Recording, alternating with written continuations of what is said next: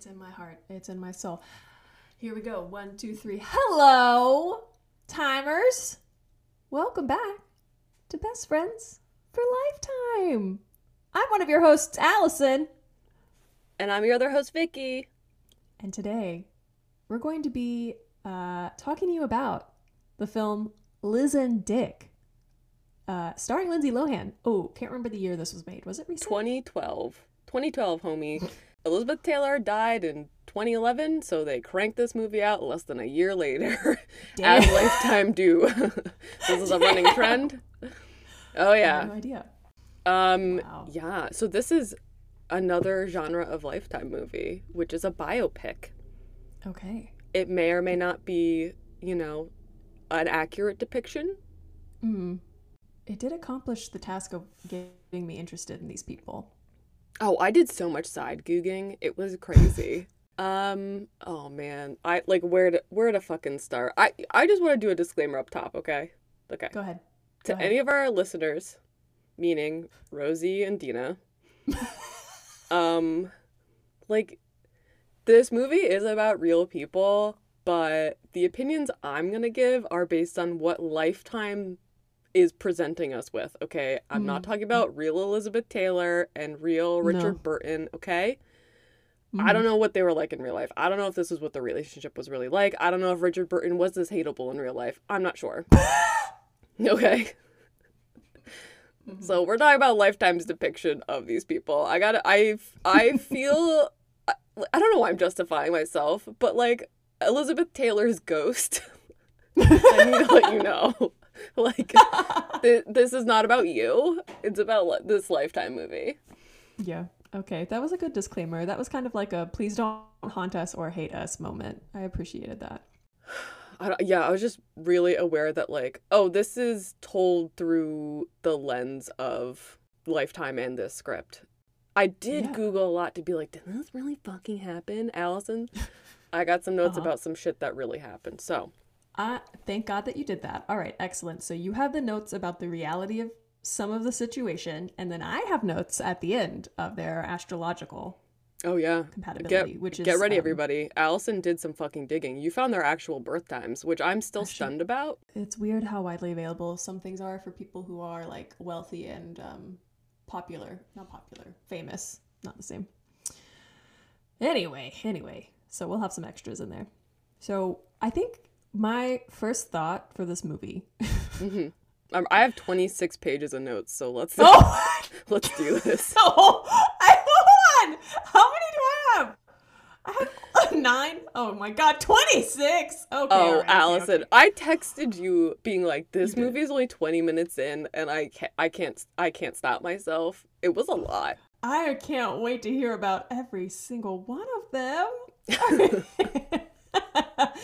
It was also hard to track the beginning and end of this movie plot wise. It did a lot of jumping around, and it was. Oh my god! How did you feel about how we entered this movie? I was confused. There was it didn't give me enough to really understand what was going on. I had to take a lot of context clues because I don't know anything about these people. I just see an old man writing a note to somebody, and yeah, I was like, oh, okay. Yeah, well, first we hear his voice first. Okay, sorry, we're not coherent because the beginning of this movie was crazy. So it opens on a pool party. Yeah, it opens, but we don't know it's a flashback yet. That was what was confusing. Yeah. So the movie opens on a pool party, and a man's voice, I was listening to this in headphones, and I felt like he was inside of me. It was awful. Oh my god, I'm so sorry. And a man's voice just being like, I fell for you the moment I saw you all those years ago at a Hollywood pool party. And Lindsay Lohan's there. In her bathing suit in a reclining chair reading a magazine with a big floppy hat and sunglasses, which I do enjoy a big floppy hat. I actually really like the costumery in this movie. And his voice continues oh my, I should have just ripped out my headphones. I didn't. And he's and when you looked at me with utter disdain, I thought you were simply luscious. I have that. And then my notes say, are we supposed to think he's a piece of shit or romantic? A timeless question. I think I have what I have in here is this has the vibe of like when somebody's creepy dad or uncle might be checking you out at some teenage pool party. Like that's what he's giving me. Well, so here's my big problem, and I feel like you probably figured this out from like look at their birth charts. So IRL, Elizabeth Taylor and Richard Burton are only 7 years apart, age-wise. The age difference between Lindsay Lohan and her counterpart who plays Richard Burton, whose name is Grant Bowler, there's an 18-year difference between them, and you really felt that. Yeah, that didn't go well. No, because it adds like that vibe you're talking about and like an unspoken undercurrent of like a power imbalance through like the age gap on screen, but in real life they're only 7 years apart, you know. And that's really not that big of a deal. No, it's not a big deal. I mean, she's 29 and he's in his mid-30s around this time, right? Like, and they both got kids. Yeah, so I, up top too, like, I Googled that, I think 3/4 of the way through the movie, because I was like, what the fuck? So Lifetime, like... Yeah. I mean, Grant Bowler is a great actor. I thought he was a spectacular actor playing Richard Burton. Yeah, he but did a good job. Lindsay Lohan, in real life, playing this, is younger than 29. I mean, she just... the gap between them was too big on screen, I thought. Yeah, no, so correct. they had to either crank him down to a younger age or get someone older than Lindsay Lohan. But they needed Lindsay Lohan for this, which is what cracks me up about this. Because when I was watching this, and we talked about this, I was taken out of the film the whole time. Because I'm just watching Lindsay Lohan pretend to be somebody else in whatever years, like the 60s. I screamed at you not to speak to me all week. I didn't want to talk about this movie because I was dying to talk about it. But the one thing we did let slip to each other is that both of us were just like, anytime I see Lindsay Lohan on screen, I'm like, oh, it's Lindsay Lohan. And then you can't ever convince yourself that she's the character she's playing. Yeah, it's like, just Lindsay Lohan. Like, you can't... Okay, how are you supposed to tell any millennial ever, anywhere, that Lindsay Lohan is being somebody else notable? Like, everything about her is recognizable at this point. Her voice, her face, the way she acts. Like, you can't... No, she convinced me in Parent Trap when I was young, and then that was it. And I guess Mean Girls. But, like, that's it. And Freaky Friday. I mean, those are 3 of my top favorite movies. She was spectacular. She's an early aughts icon. I don't get it. You can't just throw her into this. Well, so when she played Hallie and Annie, I believe she was Hallie and Annie. When she played Anna from Freaky Friday, I believe she was Anna from Freaky Friday. When she was Katie Heron from Mean Girls, I believe she was Katie Heron. But every role since then, I'm like, oh, it's Lindsay Lohan. I don't get it. I don't know, man. I don't know. Maybe, I mean, kind of, to be fair, Owen Wilson's kind of the same way with me in my head. I'm like, oh, it's Owen Wilson. Yeah. Walking through this film. Wow. And, you know, Lindsay is a good actress in this. That's the thing, too. It's not like she's just, you know? She's doing a good job. It's us. We're the problem here. We are the problem. Lindsay Lohan is someone who I just want to do well. I love her. Yeah. You know? And, we're rooting for her. I am always rooting for her. So I was delighted to watch this, I gotta say. Okay. So we've established that the age gap between them sets a yucky vibe. And also, this is Lindsay Lohan, not Elizabeth. The whole film. The whole fucking film. They gave her those violet contact lenses. It still wasn't working, but I was like, all right. That's right. Anyway, okay, so the pool party, the narration, you're like, what is happening? Timestamp, August 5th, 1984. Suddenly, we're with the titular Dick, just writing a letter in his room. And we're made to understand he's writing this to Elizabeth Taylor. He gives a letter to his maid, asks her to mail it, and here's where he says, please mail this and tell my wife I'm going to lie down. So I was like, he's married? Right, okay, thank you. That was so fucking subtle. It was so subtle that I don't think it was well done. Like, we needed to know that he was not married to Elizabeth in this moment and that he was also married to somebody else. To just drop a line like that and expect somebody to pick up on it, I don't think so. I mean, I did, but I was like, wait. Well, I had questions about the state of his marriage because he sits down on his bed and it's like a single bed. He's not sharing a bed with his wife. It's a single bed? Yeah, it's not even a full-size bed. It's like a twin mattress. Oh, I did Hand not of notice God. that. Yeah. Oh. Huh. And then very dramatically on screen, you get the text, "The last day of Richard Burton's life." And then we jump into another scene, which is like the metaphor version of Elizabeth and Richard. So confusing right off the bat. I know. I was confused by this. So the narrative device that they put in place to sort of navigate you through the whole movie is that you have Richard and Elizabeth, aka Lindsay Lohan, being interviewed by some off-camera person. So they're both sitting in director's chairs.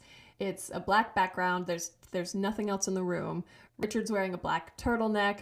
Elizabeth is wearing a black shirt and some huge fucking diamonds. She's sort of done up.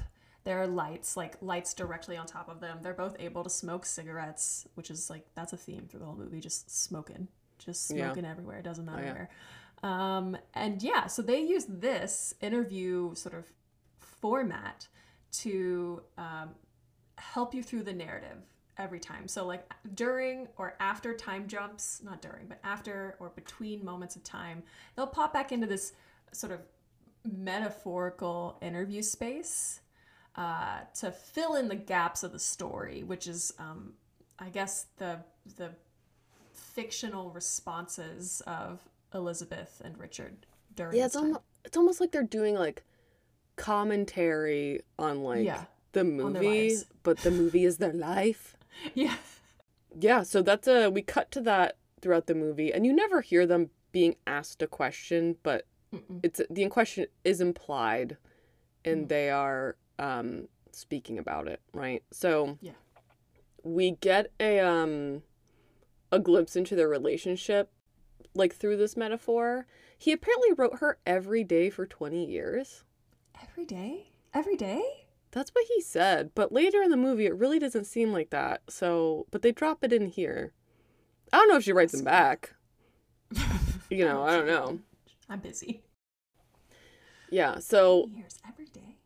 They give the little exposition here that they met while she was playing Cleopatra, and filming had stopped because she had to have a tracheotomy, which I Googled, because Lindsay here does like a glance away, and we kind of understand that whatever this was, or the context surrounding the tracheotomy was like, is a painful memory for her. And then as she glances down, we get to see the huge fucking fake eyelashes they put on Lindsay Lohan. Oh man. I don't know how she lifted her lids. Okay, what do you think? Do you think they put these huge eyelashes on her because they wanted her to somehow more invoke Elizabeth Taylor? Or do you think they did this because this is just how they do people's makeup? I think they wanted to invoke Elizabeth Taylor, but here's the thing about Elizabeth Taylor, that on my side googling, it says that she had not only did she have her iconic, like, blue-violet eyes, right? Which is insane, but, like, it, gorgeous. Apparently, she had a genetic mutation where she had a double row of eyelashes, and I kind of feel like that's fake. I'm like, that sounds like some old Hollywood bullshit where they didn't want to say she just wore fake eyelashes all the time. So, oh yeah, she just naturally has a double row of eyelashes. Like, that's fucking insane, right? Yeah, well, okay. I mean, that's bananas to me. But I also was like, does her astrology say that? I don't know. She's a Sagittarius rising. Maybe. Astrology says she has a genetic mutation where she has a double row of eyelashes. The astrology says it. It says it right there. If you have a Sagittarius rising, you have a double row of eyelashes. And if you have a Leo rising, you have an extra toe. We don't make those. Chime in. If you're a Sag rising, do you have thick-ass eyelashes? The thickest. Eyelids so strong, they gotta lift them up and down. God, you must have gotten eyelashes in her eyeballs constantly. Anyway, so... Dick's contribution to the tracheotomy story is just like, haha, yeah, I had to buy a 65 carat diamond to cover that scar. And I was just like, what? So the tracheotomy story, just as like a side note. So apparently while filming Cleopatra, the event they're talking about right now, and I don't know why they didn't just come out and say it, but she caught pneumonia, Elizabeth Taylor, and she almost fucking died. So I guess the procedure she had to have done is a motherfucking tracheotomy, which is insane. Whoa. I mean, the very, like, mild Googling I did of her was, I mean, she had kind of health problems throughout her life. She really did. Could it be all the drinking and smoking? We don't know. But not to blame. I feel so terrible saying that. Elizabeth's ghost. I don't mean it. God. So it's really, but still, it's not clear what, you know, Dick's role in the story is, or even what he's going to be doing on the set of Cleopatra. But he's just like, I got a call to fly to Rome, and then we got a timestamp, Rome, July 1961. Yeah, it isn't really clear. You flash to Rome, you know he's filming, and it looks like a period piece. He's in a costume. Yep. Things are disorganized. He doesn't know where he needs to be. He's looking for the director. Nobody tells him where to go. Nobody tells him where anything is. He's kind of just, like, useless. He's bad at his job here. Well, he asked some PA, excuse me, am I on the set of the right movie? Like, where is everybody? And the PA just walks away from him. It's amazing. I'm like, does this actually happen? Does this actually happen in life? Like, do actors have to just, like, beg to be in the right spot? I don't know how this field works. And I think maybe hidden in his disorientation in this moment is the insinuation that he is new to acting on camera or acting on sets that have to do with camera, because his whole shtick is that he is this Shakespearean actor and he's used to being on the stage. So maybe this is like, again, an incredibly and not very useful, subtle way to show that, maybe. Oh, I didn't even think about that. I mean, he does come from the theater.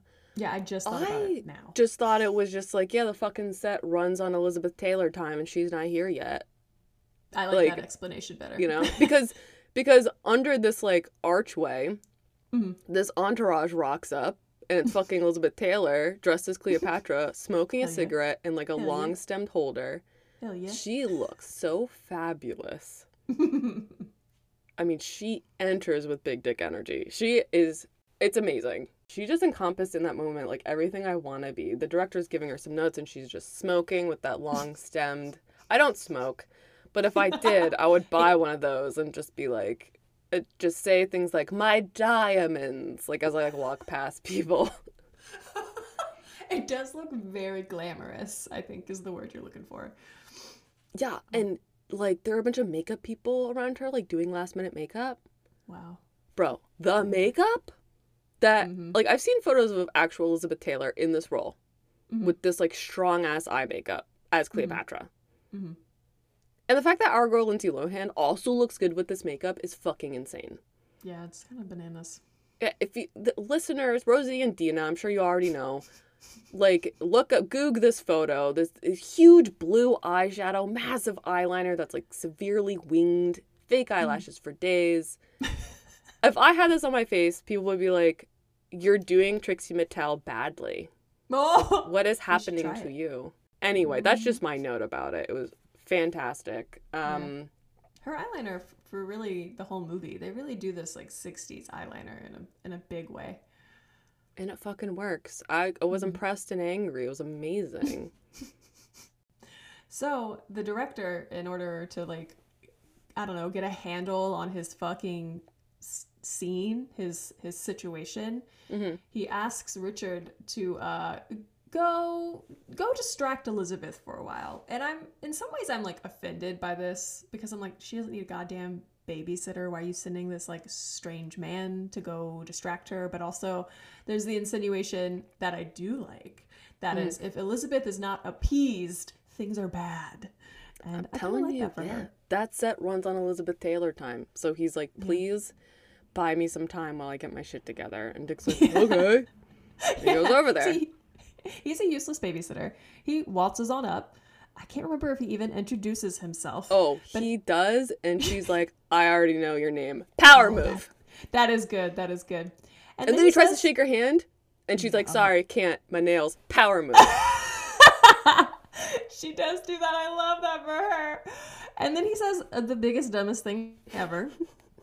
Okay. Which actually, I think maybe a lot of people have heard, where some fucking doofus walks up to you. Has anyone ever told you that you're a very pretty girl? Oh my God. Yeah. I was like, honey, what? The look she gives him. Excellent. She didn't have to say anything. None. Her expression is just like, this fucking guy. And then she just walks away and doesn't respond. It was in that moment where I was like, okay, I like this. I like where this is going. I wish it had just stayed like that, where she just ignores him the whole film. But and he's just standing there like, what'd I do wrong? Yeah. Like a total fucking dipshit. I was like, uh-oh. He's not even embarrassed. He just is just like, what's the problem? I don't get it. So he's a moron, and she treats him like one. So that's... He taught her how to treat him. She just followed his lead. Yeah. And so I think this is when they pop back into the narrative sort of device, which is the interview, and she's like, I didn't like him at first. I'm like, I think it was more than that. So hard. I think you actually thought he was an idiot. Yeah, she put it so mildly. I just love that they cut directly to her. She was like, no, I didn't like him. It was fantastic. Why would I like this fucking idiot? And he says something that I almost disagree with, where he's like, no, she thought I was too forward. And I'm like, no, she thought you were stupid. Yeah. I don't think she was like, this man is saying too much. No. You said things wrong. You were wrong. You were dumb. You were dumb as hell. I don't... Too forward? Too forward. Like, maybe they're similar in that he was disrespectful, but like, yeah. Elizabeth Taylor can get it. Elizabeth Taylor fucks, okay? It's not that you were too forward. You were just corny. You just, you struck out. Deal with it. And what did he say? He said, oh, you're unlike any creature I'd ever met before. I have problems with this too. No, I hate that shit. And this is where that 18-year age gap between the actors really shows. Yeah. And it shows.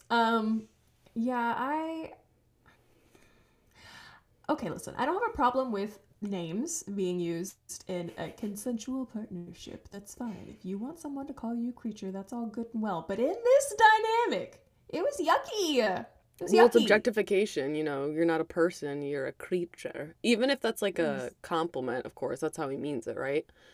Yeah. It's still not seeing her as a person. She's a thing to be won, which is exactly why in the next scene, we're in Dick's trailer, and he's getting dressed, and he tells his assistant, who we later find out, I feel like very late in the movie. Oh my God, I didn't know for the longest time. Yeah. Named Efor, which I was not like... Igor. Efor. And they're Welsh, ? I was just like, I guess that's just how the Welsh do. I mean, I'm 31 and still learning things are names every day. I don't know. I don't know what I thought.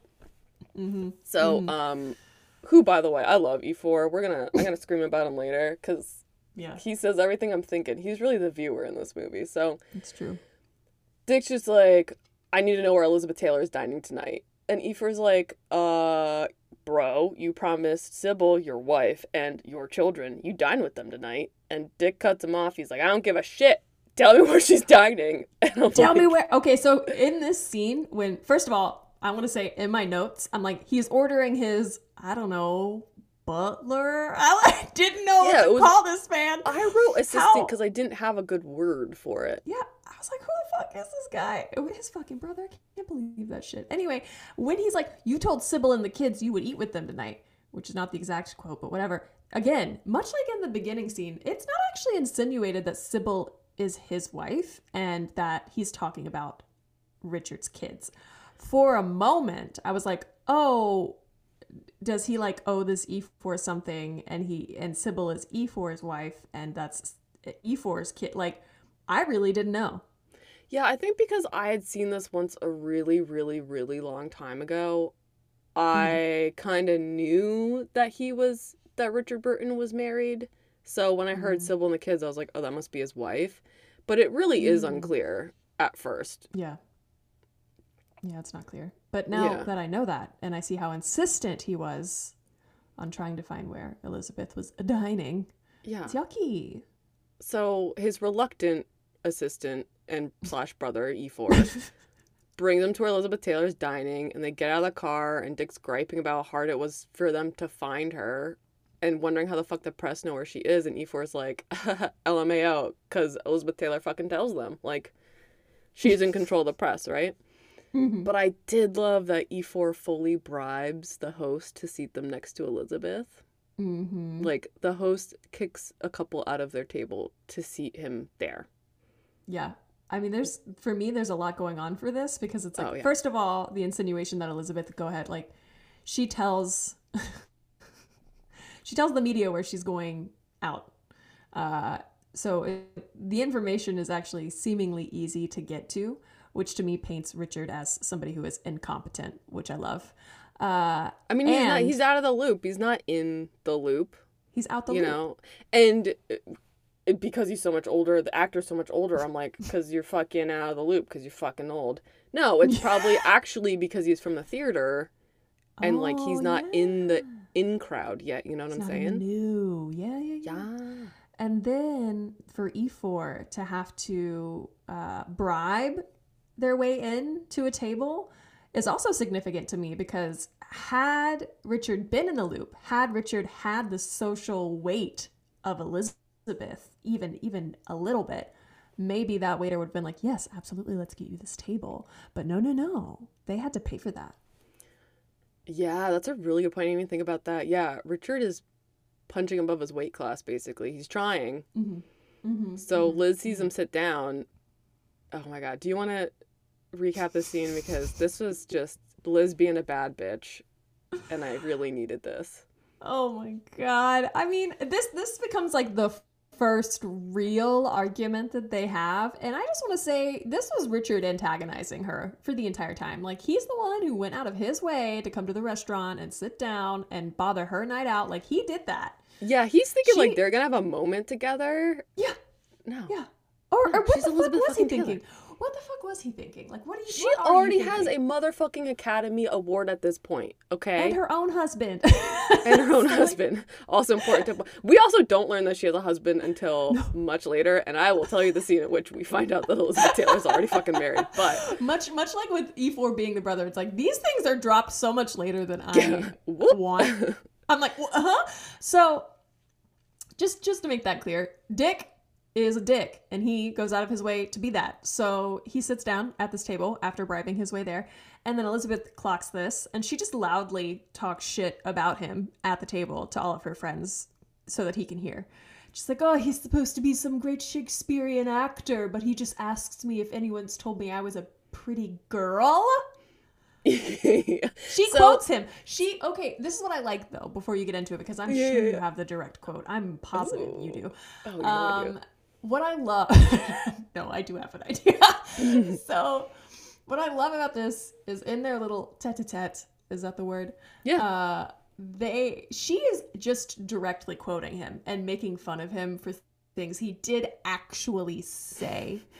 He has to talk shit at her by, like, just making something up and trying to call her rude for reacting to dumb shit that he said, and also then saying more dumb shit. And this is where I will say, I bet you have the whole last quote, don't you?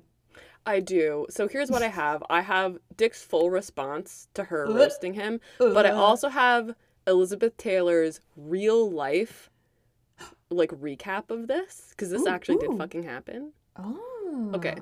So in real life, Elizabeth recalls, I said to myself, oi, Gewalt, here's the great lover, the great wit, the great intellectual of Wales, and he comes out with a line like that. Oh, God damn it, I love her. It's like even more brutal than the line they give in the film. I was like, shit. Damn. Yeah. So, I mean, and let me just say, I don't think his rebuttal to her roasting is good, but this is where he says...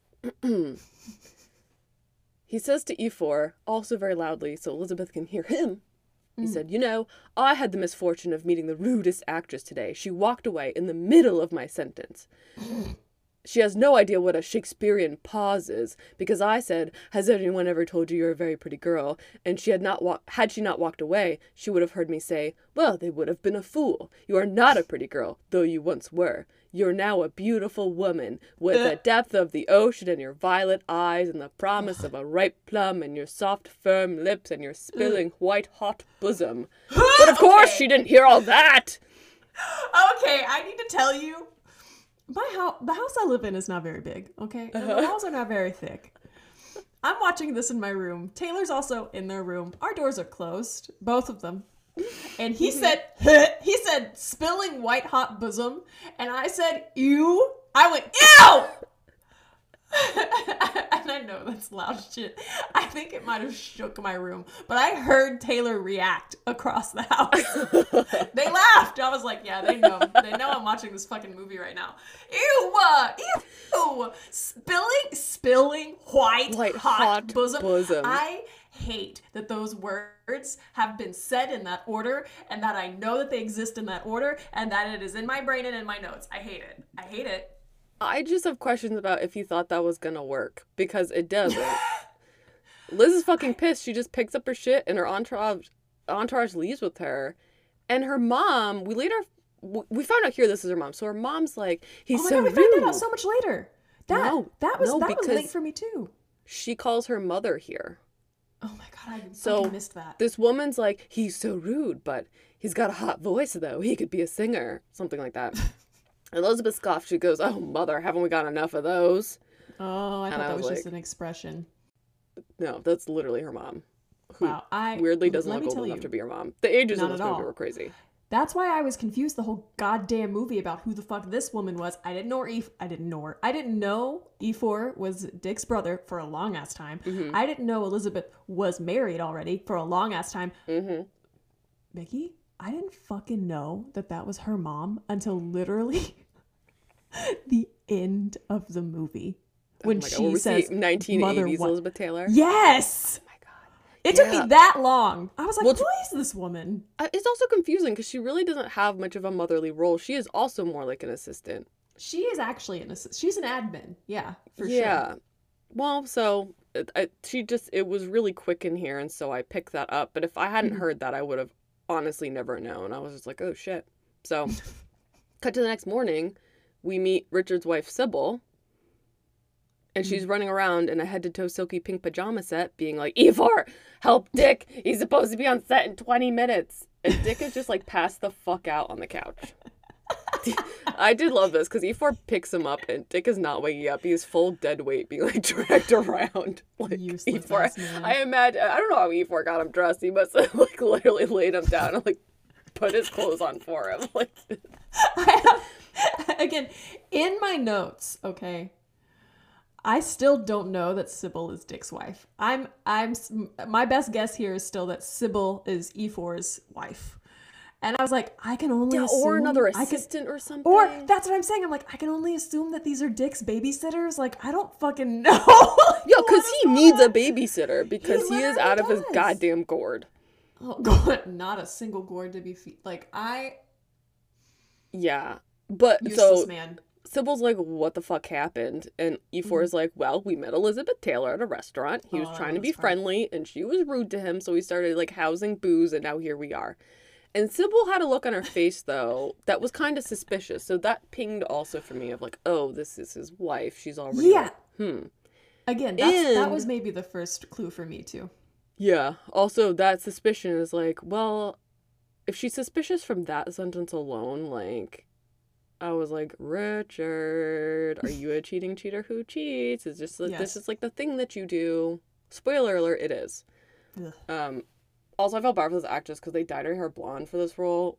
And doesn't go with their complexion. It was brutal. It's not a wig? They dyed it? Also, what accent does Sybil have? I don't fucking know, man. As per usual, I cannot identify a fucking accent. I was like, is that Scottish? Is it Irish? And then we hear that, like, Richard and E4 are Welsh. So I was like, is that Welsh? But she sounds different than them. I'll be honest, I don't know what a Welsh accent sounds like. She's just like, he's got to be on set in 20 minutes. And I was like, what is that? Like, what? What is happening? Okay, I want to break this scene down a little bit. Just with what E4's explanation was, okay? Okay. We ran into her at the restaurant. No, you did not. No, you did not run into her. No, you did not. You went there. You decided to go there. You went out of your way, maybe, to locate Elizabeth. You did not run into her at the restaurant. That's the first thing I want to say. Dick stomped his foot and yelled about how he doesn't want to see his wife and children. He wants to see Elizabeth Taylor. And then you got strong-armed into locating her, E4. Okay. And you literally bribed somebody to sit at a table near her. Okay, let's get that clear.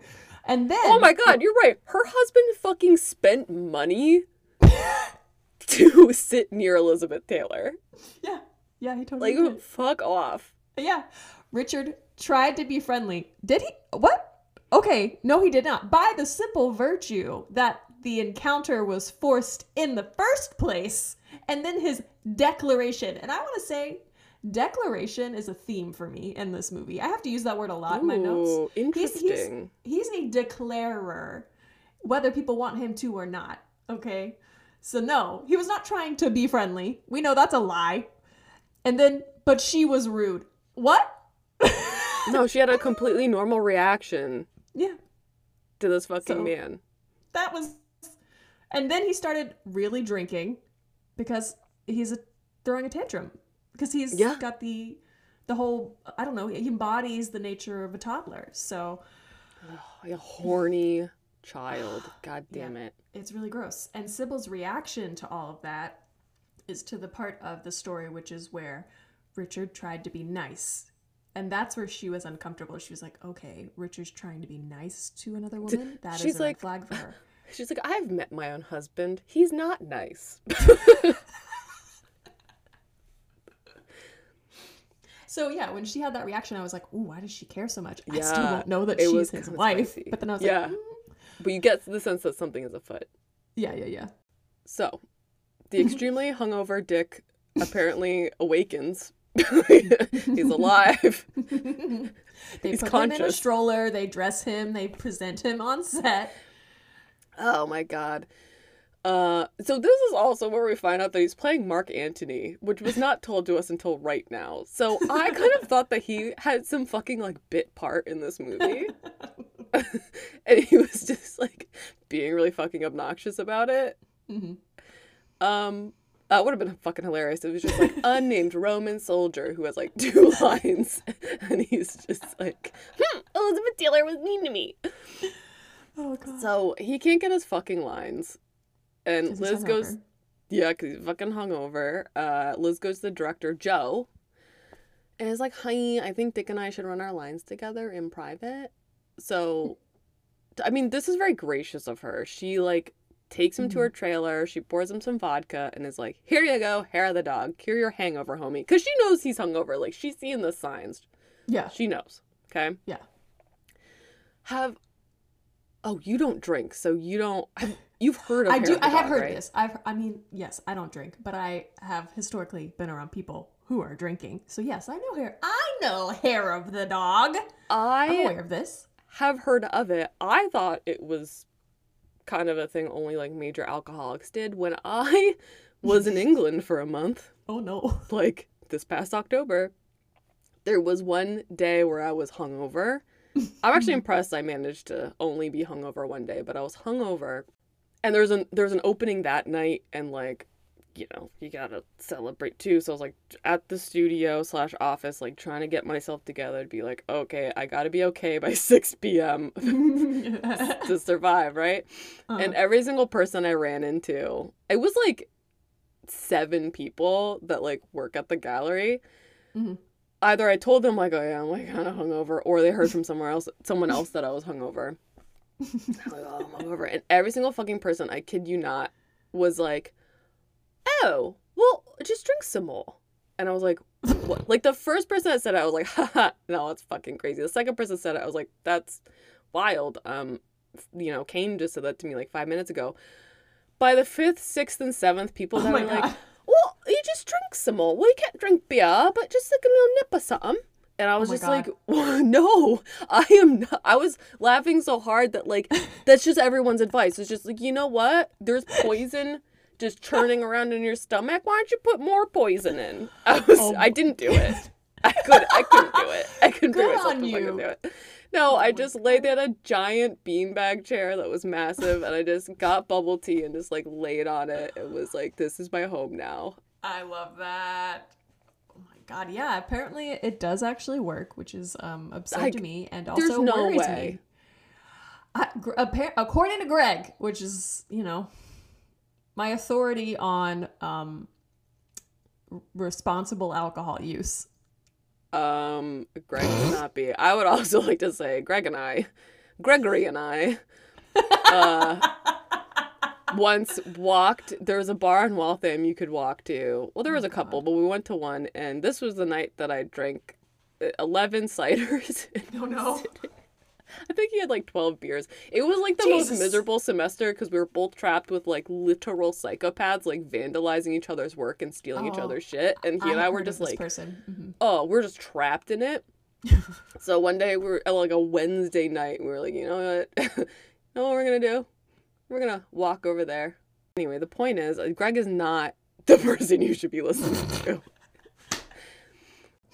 Listen, I don't know, man. But it is common. I'm shocked that England is the first place that you heard that. Oh, I've heard of Hair of the Dog. I wasn't prepared for every single person I encountered that day across, you know, gender, socioeconomic situations, all of them just being like, oh, you just need to drink more. Anyway, speaking of people who drink too much, Dick and Liz are drinking, and Dick makes another fucking pass at her. He does, and then he acts like he didn't, which is what pisses me off. That was very realistic as well, don't you think? Yes! I was like, oh, bitch, what the fuck? Okay, so she's like, I love this shit because Julie Andrews gets dragged into this. She does. She's like, Liz is like, excuse me, that is not what this is. I've heard all the stories about you, and the only co-star you haven't managed to seduce is Julie Andrews, and if she can resist you, then so can I. Shout out to Julie Andrews. Good for her. He does the thing where after she rejects him, he's like, well, you're ugly anyway. And I'm like, oh, really? Oh, yeah, what does he call her? He calls her dumpy. Yes. He calls her dumpy. I don't like dumpy women. And I was like, bro. I was like, really? You don't like dumpy women? Because you were trying to fuck her like 30 seconds ago. Really? Oh, really? Idiot. Yeah, I and mean, Liz I'm is glad like, she asks him to leave. You should have just kicked him out, but okay. I forgot that she asked him to leave because I wrote, anyway, Liz is like, fuck out of here. Basically, yeah. Oh, and the next scene, though, Elizabeth Taylor is a fucking bad bitch because next scene is where Dick and his wife Sybil are at dinner together. Oh, God. And he's chugging booze and she's like, slow down. And he's like, no. And then fucking Elizabeth Taylor rocks up. Mm-hmm. And she greets Sybil very politely and nicely. And you can see Sybil's, like, doesn't know what to make of her. She's, like, doing calculus in her head, right? Did you figure out in this scene that Sybil and Dick were married? Yes, I did. Okay. Yeah. So, Dick's all huffy. But he, like, asks Liz to join them, almost like a threat. And Liz is like, nah, I'm here with my husband, Eddie. And that is what I discovered. Yeah. Hold on a second. Like, a record scratch moment of, like, what do you mean you have a fucking husband? So she's like, nah, I'm here with my husband, Eddie. I know how hard it is for devoted couples to find alone time with each other. She is scolding Dick without scolding him. It is so cool. She rules. I really love it. And then she keeps walking. She's like, bye, you little bitch. So he's really affected by her. Like, he's getting drunk because of her. And Sybil seems aware of this, which is why she's so uncomfy. Oh, yeah, she's got her goddamn detective hat on. You could tell she, has put it firmly on her head in this scene. Because she knows something's happening between the lines, but she doesn't know exactly what. Elizabeth is, like, young, hot, ferocious, fabulous, and Dick, like, I write he's an old fucking petulant child, but I guess he's not really that old in real life. Again, the casting decision on this. That's Lifetime's fault. But he's not on her level. Even if he was, like, 35, or I guess he would be I can't do math, 36. Yeah, maybe. Right, if she's 29, he's 36. Whatever the fuck. He is not on her level. Yeah, not at all. Though, you know, this is interesting now that I'm thinking about it. I think he, as a husband, may have been one of the closest in age to her. Well, her final husband was like 20 years younger than her. I was like, oh, shit. Yeah, I mean, that's kind of yucky too, right? But like, a lot of them were much older. Swung Yeah, in the other direction. Yeah, her first husband, she was 19 when she married him, and he was much older because she like wanted 19. that stability and like thought, I don't know, that he was gonna like bring some of that settled energy into her life. He didn't, and he was abusive, so she divorced him. And then her second husband so much basically older. tried to use her for clout as well. He was an actor. I think it was her second husband. He basically tried to like use her for clout, and it like was not working between them. I think she was only married to him for a few months and then divorced him. And then her next husband was Mike, who they refer to him later. They were married and it seemed like they were happy, but he fucking died in a plane crash. Now, hold on. The one before him was like 20 years older than her. He was? I didn't check the ages. So her first two husbands were much older. She had 2 kids with him. Damn. And then she had another kid with Mike, who was also like a little, like close to 20 years older than her. Maybe even a more. And that's what I'm saying. Like, and then Eddie might have been more her age, but like here Dick is, who is like somewhat age appropriate. It's unsurprising to me that she found, maybe in life, but definitely according to this Lifetime film, herself so drawn to him. And this kind of, for me, solidifies my point of view in life. That is like, maybe don't date so far out of your age bracket. I don't know. That's just a personal opinion. People can do what they want. That is really interesting. And that was the longest relationship she had. Yeah. Well, it was rocky and on and off, but we'll get into that. Yeah, well, that's because they're, well, that's not. Anyway. Yeah.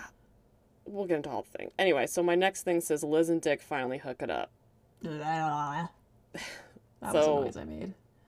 Yeah, Liz is lying down on her back, fully clothed on her bed, cucumbers over her eyes. Her mom, not assistant, comes in and is like, Elizabeth, it's time to work. It's a scene today where you got to make love to Anthony, aka Dick, who you hate. And just P.S., the mom pulls the cucumbers off of her eyes. She has her full fucking eye makeup on underneath those cucumbers. Like, yeah, that's not how that shit works. Why are we doing this? And you know what? They fucking know that too. Yeah, Lifetime, I need answers, okay? They know that's not how that works. But this made me laugh, not only because of the cucumbers, but because Liz is like, ugh, gross, I can't believe it. A love scene with him. And then it cuts to Dick being like, ugh, a love scene with her. And I was like, didn't you both read the script? I know. Don't they know? You know what cracks me up most about Dick's reaction to this is actually E4's reaction to Dick. And he's like, well, it isn't coal mining, is it? And I was like, I forgot about that. Now, you know, Dick has his own stupid response to that, but like, I can't unhear that. That's so goddamn funny. He's so fucking funny. I was like, why are you guys surprised? Like, did you not read the script? Like, what the fuck is happening? Anyway, now we're at the shoot. I need your help with this scene. Just because, like, okay. So, do you want me to start? We're at the shoot, and Dick says to Liz, like, help me, help you, help me, help you believe we are in love. And he's, like, doing this monologue, and she's like, are you staring at my chest right now, bro? Like, she literally says, are you staring at my chest right now? And he's like, yeah. Why not? It's the very heart of you. It holds all the carnal and maternal desires. And I was like, what the fuck? And then they start making out, and she's into it. How, Alison? Yeah, I don't fucking know.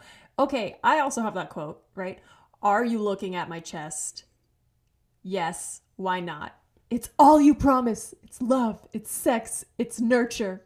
And I'm going to pretend it's all mine. That was another loud ew from me in this moment. I had another big loud ew. I did curl into a ball. Okay, so here's the thing. I get it, all right? There are people in life. I need you, because you say you get it. I don't get it, so please. I don't get it. Okay, let me be clear. I get that there are people who want this. Makes sense to me. I'm not going to shame you for it. I would never. If some fucking anyone said that to me, even if I wanted them, I'd be like, maybe don't talk anymore.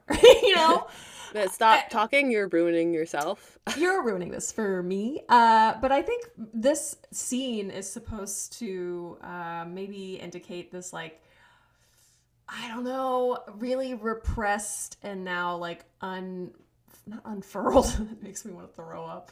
What word am I looking for? Like they unleashed their chemistry the second they started macking on each other. Yes, they unleashed their desire for one another. And like in his attempt to be genuine in acting, she was able to pick up, because she's Elizabeth and she knows what's from what, that he's being genuine right now. He's like actually not acting, and he's just telling her actually how he feels about her bosom. And she was like, okay, maybe I'm into that. And then they make out in front of everybody. And I just want to say, it goes on so long. Everyone on set is just watching them. That's what I'm saying. Everyone on set, that's my favorite part of this, actually, is the flip to all the people watching them. And you see all these people. Someone clears their throat. They're so uncomfortable. You see all these people who are like in dress suits and pants. They're all straightened up. They look like they've been ironed. They like, some of them are sweating and loosening their collars. They're uncomfortable. They're twitching. But I look over at the cameraman. Mm-hmm. Okay? Oh my God! He what? looks like he's having the time of his fucking Stop! life. I'm so mad. Stop it! He's like smirking a little bit, and I'm like, you're almost in the right industry. Shut up. Fuck, I wish I had seen him. Well, I mean, Director Joe has my dream job, because he walks up and he just cuts in and ruins their moment and is like, excuse me, Richard, you're supposed to finish the line and then kiss her? That is actually when I noticed the cameraman, when it was the duality of them. It was beautiful. Oh, I was just jealous of the director. I was like, yeah, I would love to throw cold water on this situation. And they're just like, whoops. And then they go back to making out. And so two of the crew... Yeah. Well, we never get their names, but they are consistent characters. There's like one woman in a houndstooth, like two-piece outfit, and a man with like brown hair and thick framed glasses. And they're talking to each other. Mm-hmm. And the man's like, fuck, who's going to tell Sybil this time? And I was like, this time? Ooh. Yeah. I was right. Yeah. He's a fucking cheater who cheats. And the woman's like, fuck that. Who's going to tell Eddie? I mean, I'll be honest. I feel less bad for Eddie, because this time was in Sybil's sentence, and I fucking hated that. I was like, damn. Oh, I fucking hated that shit too. I was like, okay, this is just like the thing that you do, Richard.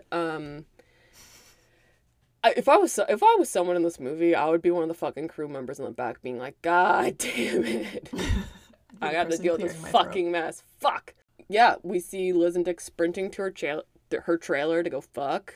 Yeah. Which is bone chilling. And just as they close the door, like, doop-a-doop-a-doop-doo-doo-doo, Eddie in a smart brown suit walks up. And just as he goes to enter the trailer, Glasses Man is there, like, hey, Elizabeth is in makeup, and successfully distracts him. And then there's another scene where they disappear into Dick's trailer, and Sybil walks up, and Crew Lady with her massive heels just fucking books it. Mm-hmm.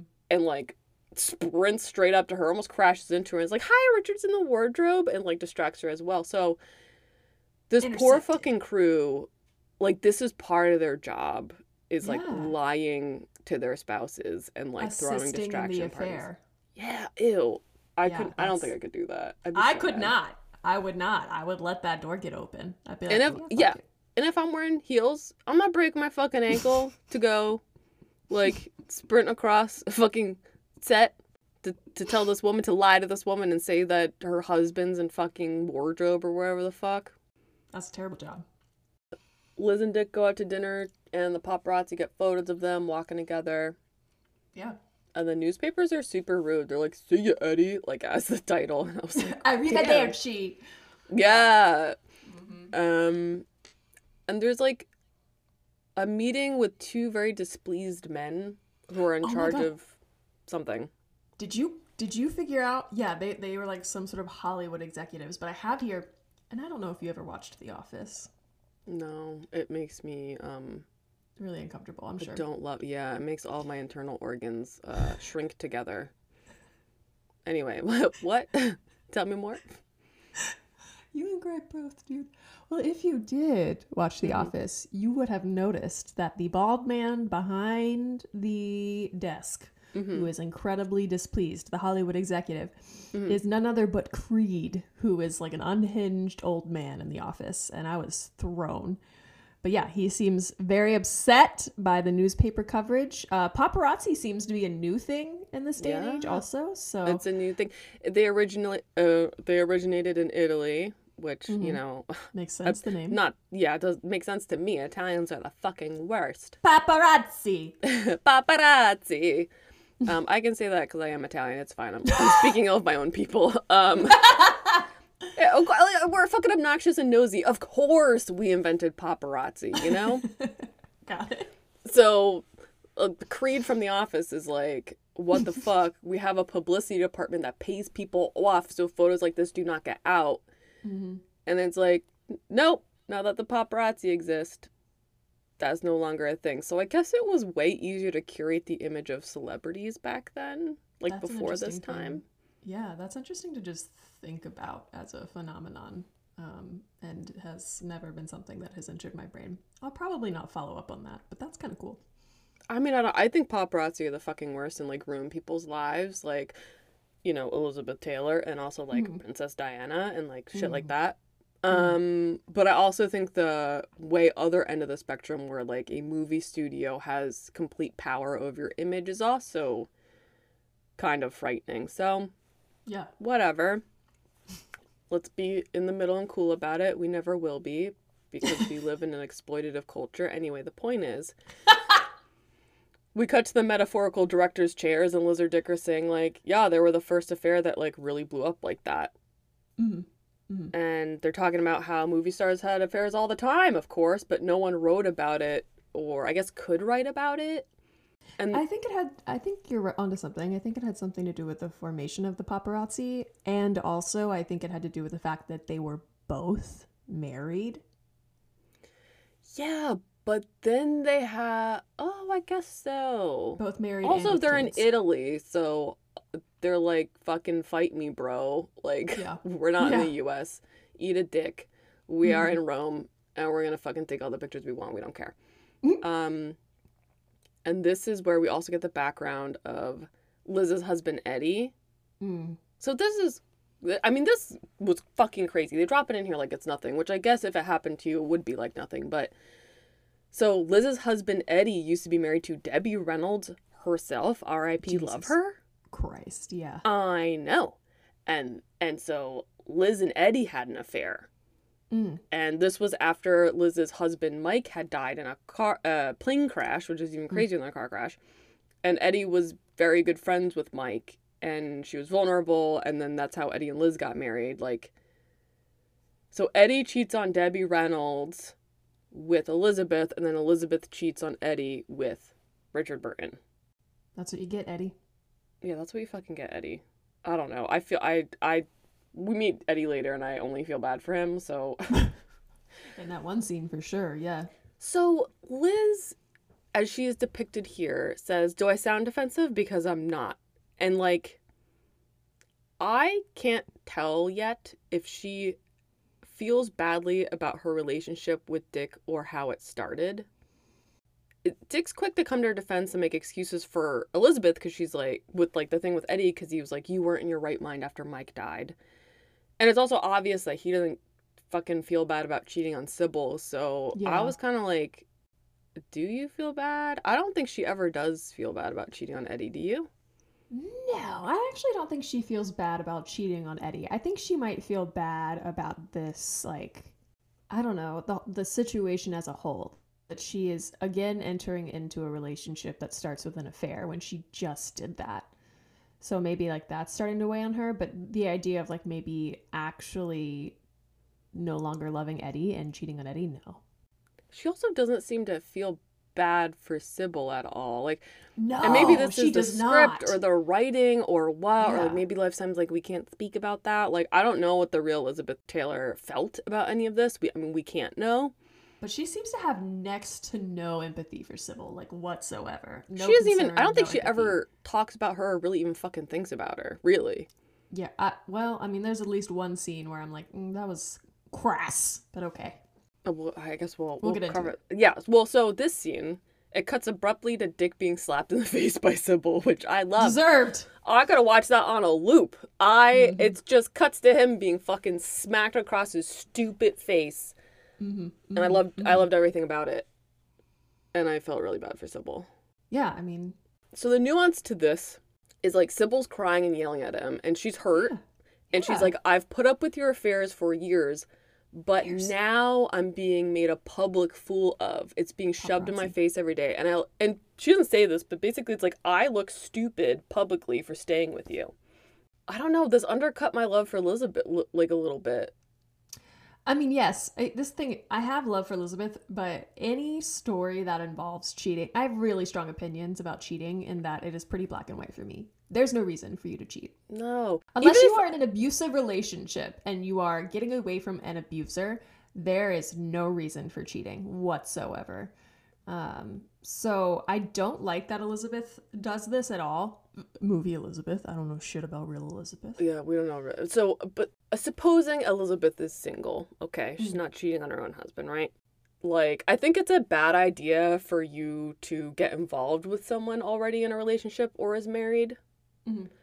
But I don't think that, like, I think the person who was doing the cheating on their spouse is the person to blame, okay? Like, they're the one who had made promises in that relationship, right? Like, yeah. The spouse who's being cheated on, I don't think has a right to blame the person, like the other woman or the other person. I think they should be directing their anger towards their spouse, which Sybil rightly is. But my point, that's all a very roundabout way to say, like, if I was the other person, like Elizabeth here, I would be upset that I was the weapon with which he hurts his wife.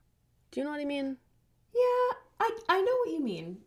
I guess this is interesting. For me, it works down into like a type of like a scenario or percentages, right? Like, had Elizabeth not known that Dick was married, had he been hiding that, had that been a secret, I would not hold her in any way accountable. Right. She knows, though. She knows, and she's also already married as well. Yes, but let's put it into the scenario that you're talking about where she's single. But she knows that Richard is married. And so, yes, I think Sybil's anger should absolutely be directed towards Richard. And I think that if we break it down into who is responsible and who's responsible for the harm that is done, it's like a 70-30 situation at that point if she knows. 70. Yeah, you know? I think that's a good breakdown. I mean, I don't think that if you're the other person, you're completely off the hook. Like, yeah, you're not. Morally. You're not. I think it's a shit thing to do. No, only if you're being bamboozled are you off the hook. Yeah, I mean, because you don't know. Not. Yeah. Yeah, no. Knowingly doing that is like, okay, well, that's absolutely shitty. I know Elizabeth does it here where, like, we're in love. Like, people think that if they're in love with somebody, it gives them a free pass to act badly. No. Like... Deal with your shit. Yeah, deal with your shit first and then get together. Anyway, so we bounce over to Eddie and the press is hounding him outside of his house. He's trying to blow it off like it's no big deal. He walks into his fucking house and there's a big ass party going on. I do feel bad for him with this. Oh, yeah, because Dick's there. He's all fucking boozy and obnoxious and he gets up and greets Eddie all friendly. And Eddie's like, what are you doing here? And Dick's like, I'm sleeping with your wife. And Eddie's like, wait. And Ed is like, I am sleeping with your wife. And they're in the middle of this fucking party. And he says to Elizabeth, like, I have a question for you. Who do you love more, me or Eddie? Pick one of us. You have to pick one of us. Pick me. You gotta pick one of us. Who do you pick? I hate this man. He's yelling. The party has gone silent. Yeah. And here's where I have a problem with Elizabeth. Because she answers him. I would be like, excuse me? We're not doing this right now. And like, I would leave. I'd be like, absolutely not. We're going to go furiously whisper in the other room, but I'm not answering you here right now. But she does. She does. Liz does answer. And she says she loves Richard more. Yeah. She says it once. She says you. And Eddie is such a fucking turd. He's like, talk louder. We can't hear you in this dead silent room full of people. We're previously having a great time at this party. Talk louder. Publicly humiliate your husband more. And then she repeats that she loves Richard and then starts crying and then leaves. And her mom chases after her. Alison, I hated every second of it. Hated it. The audacity for Richard to demand that she choose him over her husband when he won't choose Elizabeth over his wife. Because we just had a scene where his wife is like, what the fuck? And he doesn't tell her he wants a divorce. He's just like, oh. No, yeah. It's the declaration theme again, right? He has her declare loudly in front of everybody, including her husband, that she loves him. And it is forced. And, you know, I have no idea what I would do in this situation, mainly because I wouldn't be caught dead in this situation. No, me neither. Oh my God. I will say the thing I respect Elizabeth for in this scene, though, is regardless of how coerced I would go, the situation is, how messy it is, she still actually does say the truth for herself.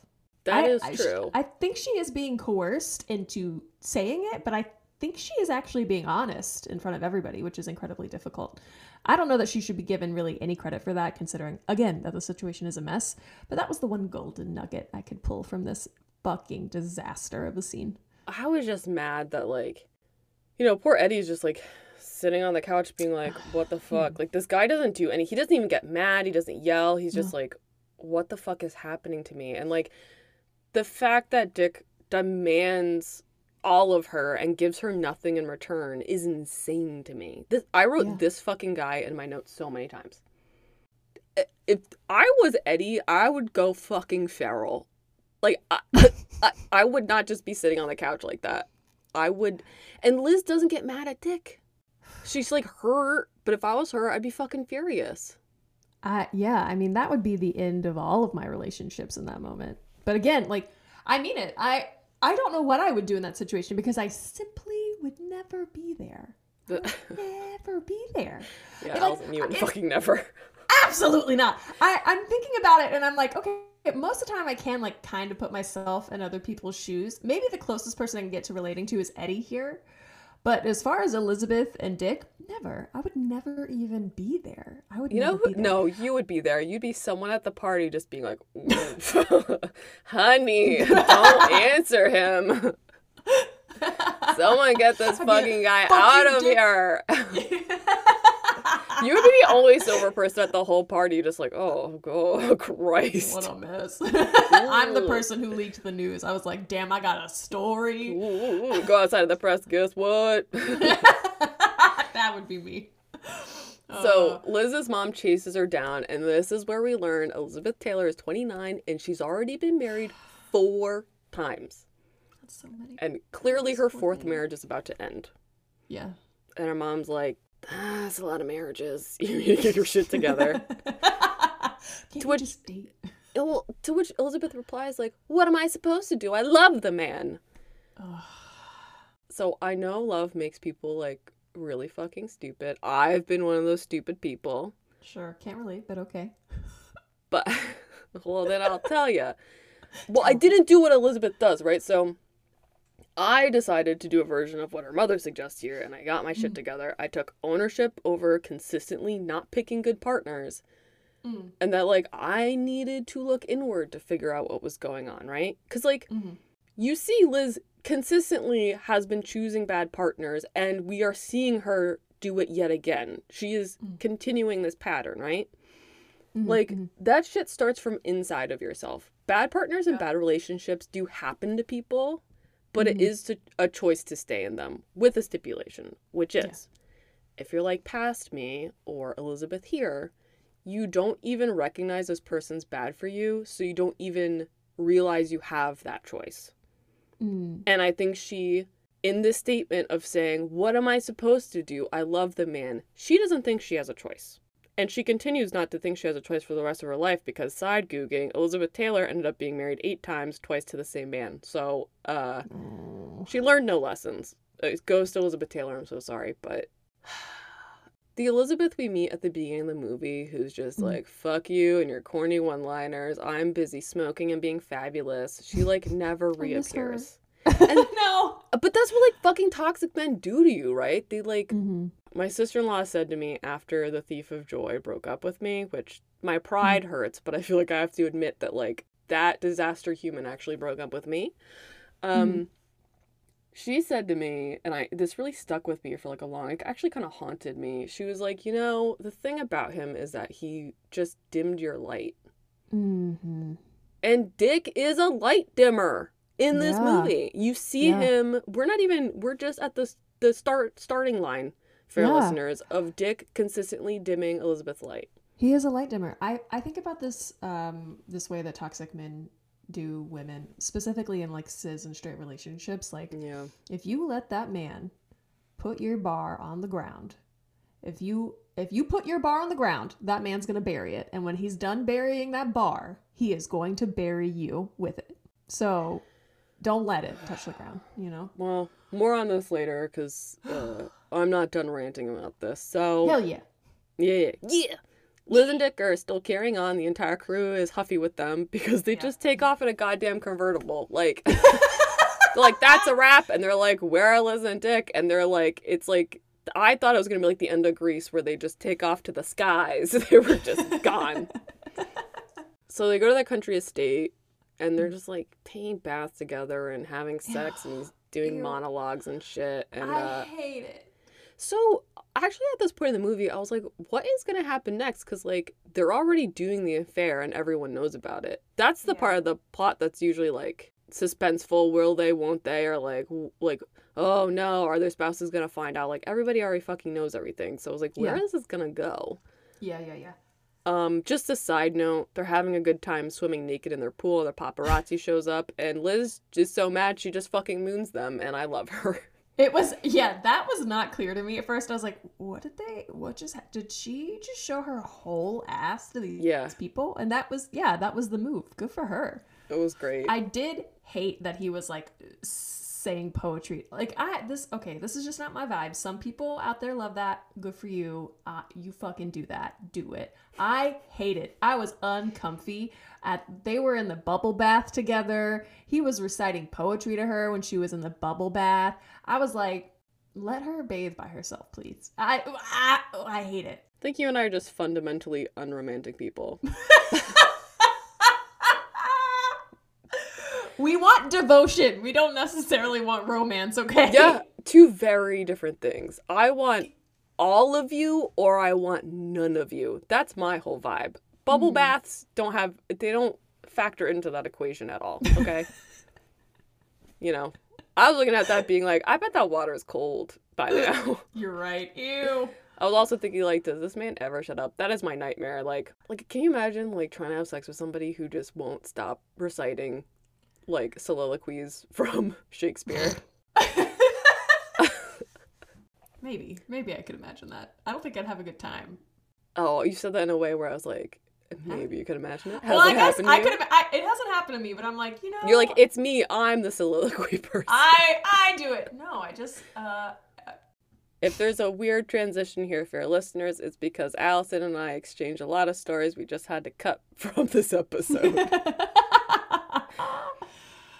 Remember the jewelry store? Okay, yes. The jewelry store. Let me first tell you, when they pulled up to the jewelry store, the jewelry store, she's out there getting some jewelry. It came out of me.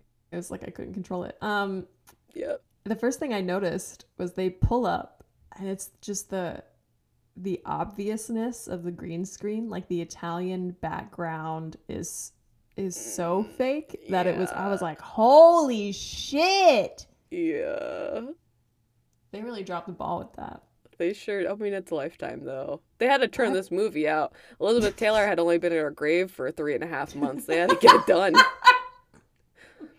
This script was written over a 3-day weekend. Everyone was on cocaine. Like, come on. No. I'ma do a line for you, Elizabeth Taylor. Oh my god. I don't know if she did the cocaine. I'm not sure. I'm gonna assume yes, because everyone was on fucking coke. Anyway, so they meet this okay, let's talk about the side character that was maybe my favorite, which is the Italian jeweler. Tell me why you loved him. He was just so peppy. He was just happy to see them, happy to do whatever. And he was also real cute. I was like, that's all you gotta be for me right now. My standards are real low at the moment. Yeah, we need somebody to enjoy because we're mad at Dick and also now Elizabeth. I was like, fuck. So Dick's like, choose whatever you like, I'll buy it for you, Elizabeth, anything. And I made a note, his poor fucking wife, when was the last time he bought her anything? For real. Also, For okay. real. Okay. That's a great point, because this man, he's making the money, obviously, right? He employs his own goddamn brother. And his wife just like lives there attached to him, and he's fucking around. So he's making the money. He's spending his money on Elizabeth, who also makes a lot of money. I would. Why isn't she buying her own jewelry? Well, I mean, it's different if someone else buys it for her. It's free jewelry, Alison. Come on. Fine. I mean, I would be fucking furious. I mean, besides the fact that I'm getting fucking cheated on publicly by my husband, right. I would be so mad that he's spending this much money on jewelry for another woman. I'd be fucking furious. Yeah. I mean, to be fair, I mean, this necklace is gorgeous. This gorgeous emerald and diamond necklace, which I'm sure is a real necklace in real life that existed. Like, I don't consider myself a person who cares a lot about stuff. Like, we've talked about how I don't own enough possessions. But this necklace was absolutely beautiful. I was like, oh. Yeah, it's pretty. But then a line happens where I thought of you, Alison, because I knew you'd hate it. Mm-hmm. Where she thanks the jeweler. Yeah.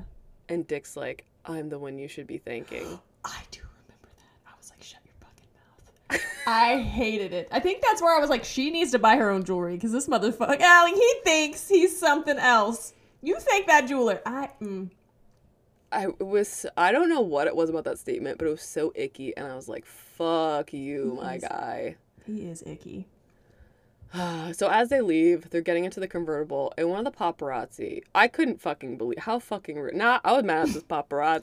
Oh my god, yeah. Hey, Signore Burton, your wife attempted suicide, yes? And I was just like, what a way to fucking tell somebody. Yeah! So I guess Richard Burton does sort of care about his wife, because he gets a taxi for Liz, like puts her in it, and then he takes off to go see Sybil. Yeah. And I was like, oh, I guess you do care. Dude, and then Elizabeth, upon parting from him, was like, I love you, you know that, right? This is not the time. It's never been the time, but now it's definitely not the time. Guess what? He's rushing off to go be with his wife, because Liz, he has a wife. He has a wife. He has a wife that he has not chosen over you, you know? My goodness. So Dick shows up, and E4 is there. Mm-hmm. E4. And E4 is like, where the fucking fuck have you fucking been? And so, okay, so the way Dick takes off in his convertible, I really thought he was going to rock up and be like, oh my goo, what happened? Is she okay? I know I've been terrible, but like, I do care whether she lives or dies. No, because E4, again, is like, where the fucking fuck have you fucking been? And Dick is like, I was lost in the depths of an ocean. Oh my god, that's right, that fucking prick. What an idiot. Yeah. And E4 is like, what kind of fucking poetic bullshit is that? Your family's in trouble. I love him, by the way. Yeah. He's the person just telling Richard to his face that he's the worst. He's so sick of his shit. He's so sick of his shit. So, they have an exchange here where Dick is like, I love her. And E4 is like, tough titties, you're already married. And Dick's like, she loves me. We're meant for each other. And, you know, E4 brings up a good point here. He's like, she probably also said the same thing to her last 4 husbands. You're not special. Ooh. Which, I mean, no shade to Elizabeth Taylor, but like, yeah. Actually, I mean, I think Elizabeth does think that Dick is special, but he's not. I think that's the whole thing E4 is saying. You're special for now, but it's not gonna last.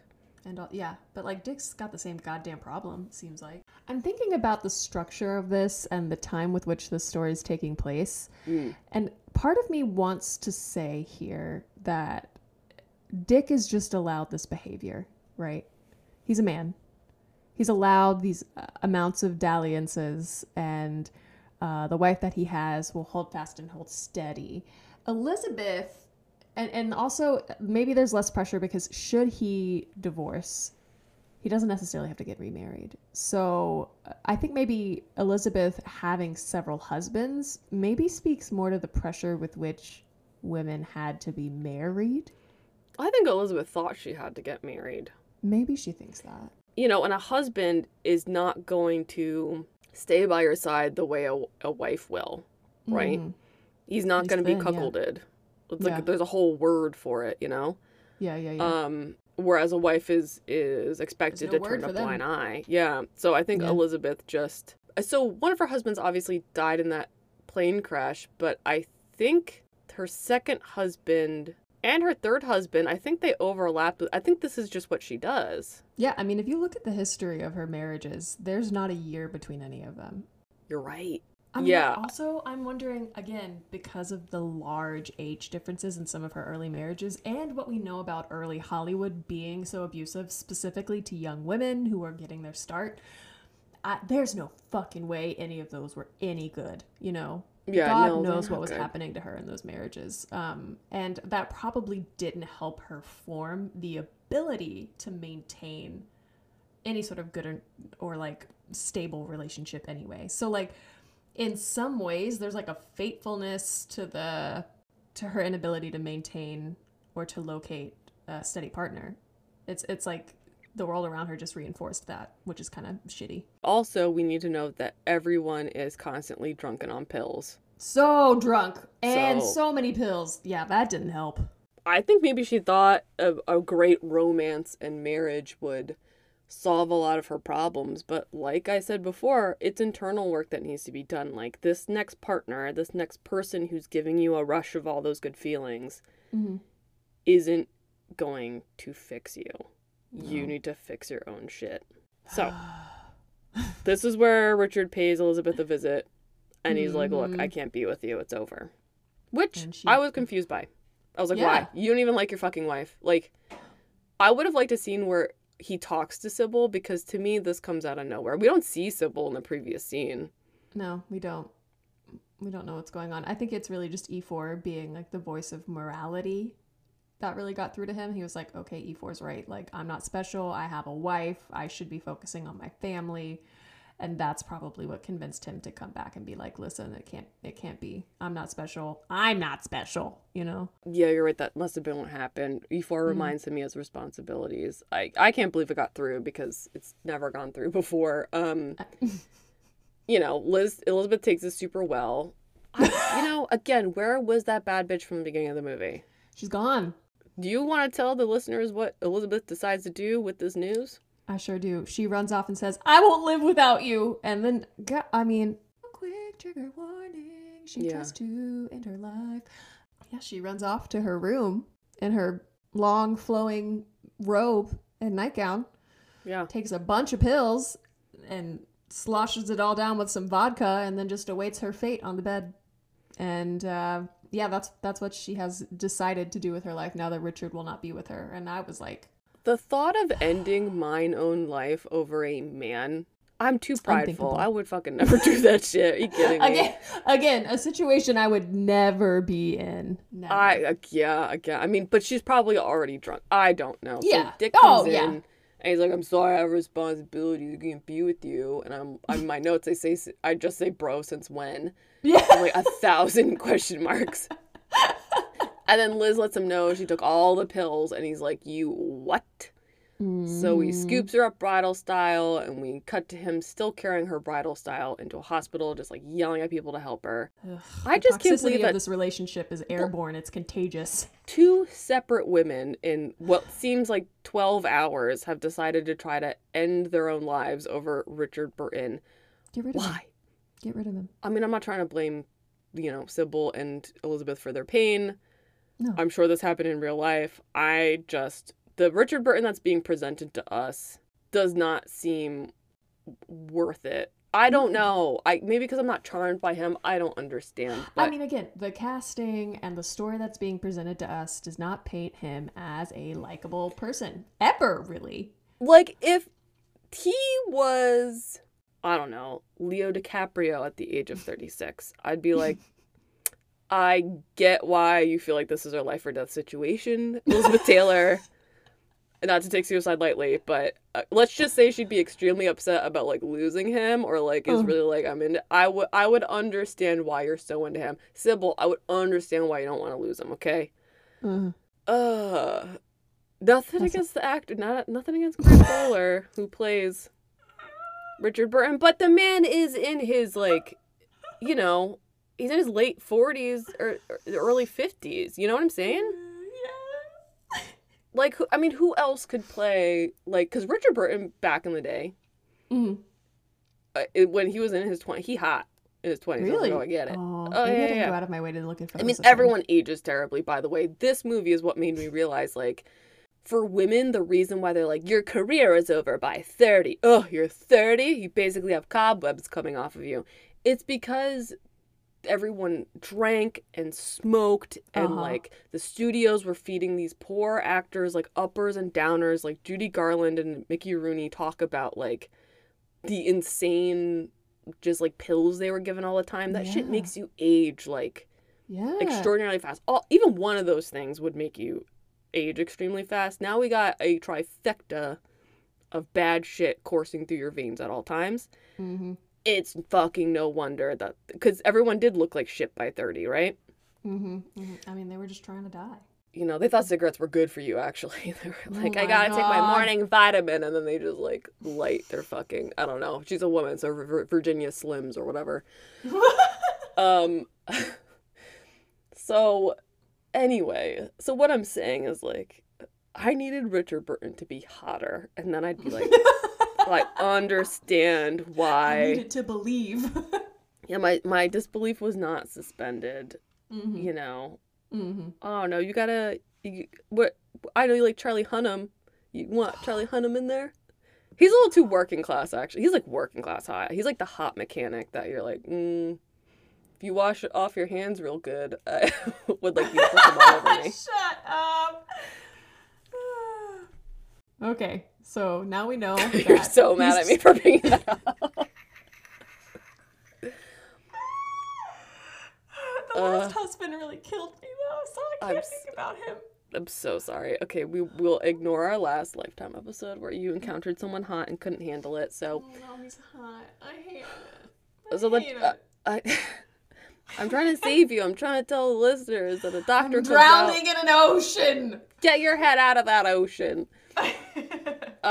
Elizabeth, I guess the doctor comes out and tells Dick, like, Elizabeth's gonna be fine, but she doesn't want to see you. So they're, like, broken up, right? But they still fucking work together. See, this is the problem. This is why I don't shit where you eat. Because, like, we go to the next scene, and Liz is in her trailer having her makeup done. She looks like fucking hell. I get it. Joe, the director, comes in, and he's like, all right, this is the final scene. We gotta shoot, and then we're fucking done. How are you doing? And she's like, not well, my guy. And I, could not believe that they were still shooting Cleopatra. How much time do you think has elapsed at this point? Because I thought it had been, like, a year, but apparently not. I felt like it had been months, but they act like it had just been weeks. I don't fucking know. For all we know, it fucking has been. Oh my god. I was like, what? So the movie wraps and everyone's jazzed except for Liz and Dick, who are both miserable. They, like, have another conversation in Liz's trailer. She's wearing that, like, red, flowy dress, by the way. I love it. Oh, it was so good. God, the costumes in this movie were fantastic. Every time I noticed something she was wearing, though, I'll admit, it was red. She wore a couple red dresses, and I was like, damn. Yeah, she looked great. Oh, fantastic. So, Elizabeth tells him, like, she doesn't have anything lined up after Cleopatra. She needs a long break. So, Dick tells her that Sybil's agreed to try again. Again, like, why? My notes just say why in all caps. Why? And here's why. He tells her it's for the children. He, quote, can't do it to the children. And I'm like, you already did it to the children. You done been doing it to the children for longer than this. Boy. And then, you know, Liz says something to him she says to him, basically, I'm, like, summarizing. She's like, fuck you, and fuck you. I done told you not to play with me, and you fucking did. Yeah. Like, I told you not to do that shit unless you were serious. And then you fucking did it to me anyway. Like, I warned you. Yeah. And, that was upsettingly relatable. Yeah. No, that's real. Like, when you are able to communicate what it is that you do and do not want, and the other person's like, yeah, got it, and then they just do those things anyway. I know. That's very reasonable to be upset by. Yeah, Dick isn't hearing her, of course. God forbid he learn a goddamn lesson, because he turns around and blames it on Liz. He literally makes his whole thing about him. Yeah, he's like, you're breaking my heart. You're breaking my heart. You're holding the pieces. Bitch, oh, ew, I forgot he said that. Ew. Yeah, my heart is broken. Oh, and you have the pieces. Oh, I didn't even write that part down because I got so upset by it. I was like, sick. Stop reciting poetry at me, bro. Ill. I'm mad. And like, what did you give her line though? Because she says this. She says, "I don't loathe you. I hate you." Yeah, I heard that. It went in one ear, out the other. I was like, aren't they synonyms? One just sounds fancier than the other. Like, what? Like, I was kind of like, I didn't get it. I was like, is she kind of like making fun of him for like talking all Shakespeare at her? I don't loathe you. I fucking hate you. Like, that's the only read I could give it. What did you think? Because I know Elizabeth Taylor knows what those words mean. I know. I was so ragged by this point that I didn't know what to think. I was just like, oh, okay, I don't care. I need to ask. I need help. But you just said that, and I was like, ooh, I like that, and therefore I will believe We're that gonna go with for that. now. Yeah. I just got mad because, like, I think I would hate but still respect Dick if, like, he took any ownership over this choice that he's making. Like, he doesn't know how to do that. I mean, like, I know what it's like to be able to see that this current relationship is only going to end badly. Love is not enough. Like, sometimes your partner isn't willing to let go. You have to do it yourself. You have to smash both your hearts. Like, you have to make that choice, right? Yep. Yeah. He is not doing that, though. He's like, you're breaking my heart. Again, you reminded me about how he's like, you have the pieces in your hand. I'm like, he's acting like this is something that's happening to him, and it's driving me insane. I think it's also driving me insane because this also feels very real. Like, this is some bullshit someone would say. Yes. Yeah, it's unnervingly relatable. So they do separate. And she's taken time off. She's at home. Oh, I love this. She's at home. I love it too. I say she's at home, relaxing, drinking with her children. Yeah. And she's just, oh gosh, she's just outwardly complaining about how bored she is. She's bored. She's never not worked. She doesn't know how to do this. She's bored. And I can relate. I don't know what to do with my time if I'm not. Well, because my work, I've managed to somehow spend money out of like doing the thing I might want to do. I make paintings for a living, man. So if I'm not doing that, I'm just like, what do I? Top rising, we get it. You get it. We get it. You're very industrious. All right. You know how to do it. Is this a meme? Because it should be, because Lindsay Lohan in a fucking lounge chair outside just yells into the air, I'm bored! I'm so bored! And her mom and like a bunch of servants come rushing over because they're like, what is happening to you? And she's like, I'm bored. I need to remind you that I still don't realize this woman is her mother. Who do you think this woman was? Just like an older lady in charge of shit. Literally could not figure it out. I have it in my notes. I'm like, okay, who is this woman? A surrogate mom? A nanny? It's her fucking mom. A paid companion? I don't fucking know either. I don't know who she is. And so, right, so she's bored. She's kind of throwing a tantrum, okay? She received a letter from Richard. He's asking to meet her at a cafe. We don't know why. Well, okay, so it's 3 months later. You'd think that some healing has happened. She's probably drank a swimming pool's worth of alcohol.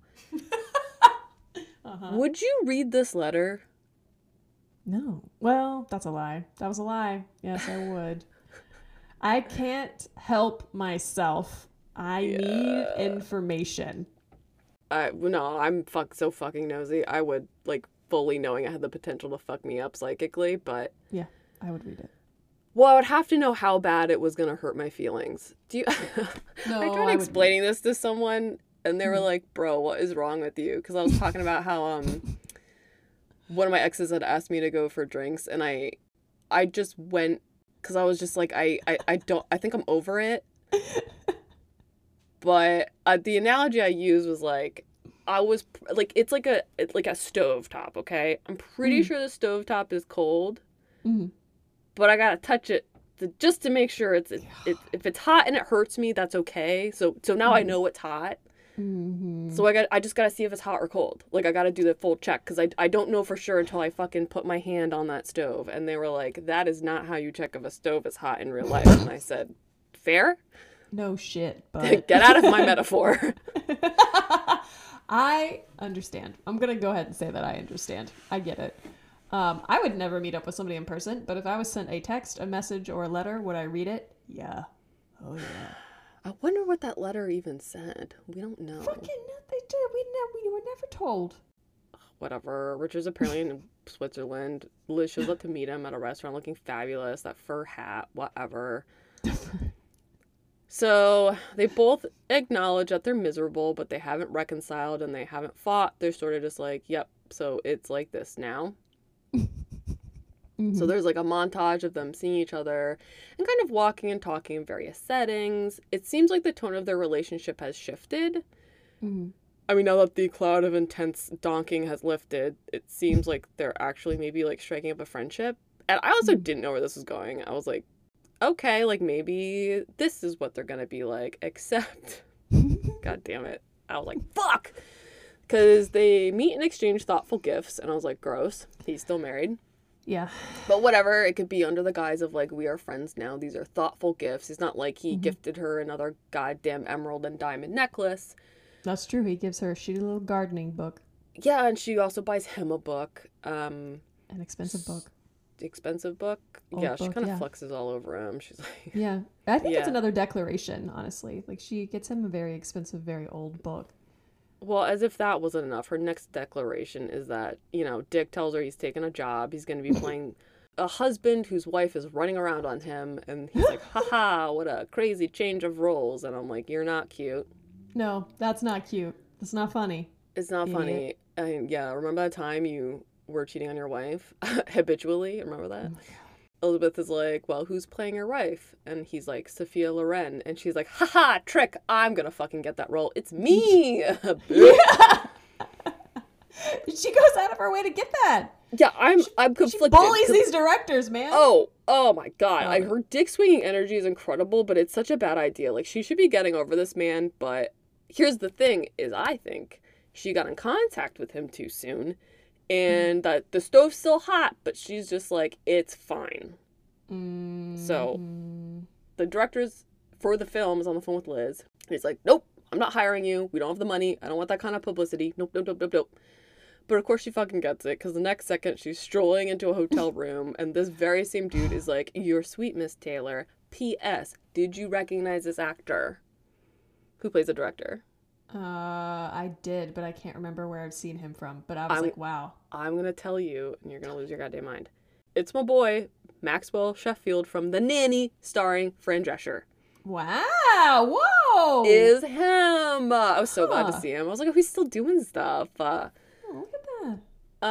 Anyway, my elation was short-lived because knock, knock, knock. It turns out the adjoining suite belongs to Dick, and they're back on their bullshit already. They didn't even pretend like they weren't going to. They gave them adjoining suites. Those fucking... He's like holding a rose. This asshole kicks open the door with a rose in his hand, and I was like, fuck. Ready to fuck? Yeah. So, they're fucking in bed. Yep. Dick's phone keeps ringing off the hook, and it's probably Sybil ringing, and he's like, that's it, I'm sick of this shit, I'm getting a divorce. Oh, now he's sick of it. Now he's done trying to be responsible. Okay, got it. Good. Yeah. Okay, got it. Cool. Okay. Yeah, and his next choice is that he decides to leave and drunk drive back to his house in North London. Great. Oh my God, the way he shows up. He is disheveled. He is the image of disheveled. His clothes are practically on backwards. I was like... He looks like shit. He looks like shit. Like, why did they do that? But drunk driving was not illegal back then. They were just like, haha, whatever, it's fun. And E4 meets him on the, like, front stairs before he gets in the house. Mm-hmm. And they just have another iteration of their fight where E4's like, grow up, take responsibility, you have commitments. And, you know, Dick sticks his fingers in his ears and he's like, I can't hear you, la la la la la la.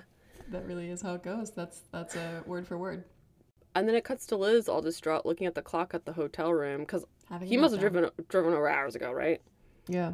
And I was like, yeah, she's scared he's going to choose his wife over her, which she should be because he consistently has in the past. Mm-hmm. Yeah, I mean, it's kind of hard to watch her because it is the repetition of the pattern that we've already observed, but this time it's more painful because it's just the same dude again, literally the same scenario. And at some point, right after kind of watching bits and pieces of her meltdown because he is not returning, we also learned that she's not technically divorced, she's just separated. Eddie won't like finish the divorce, like sign the papers maybe. Yeah.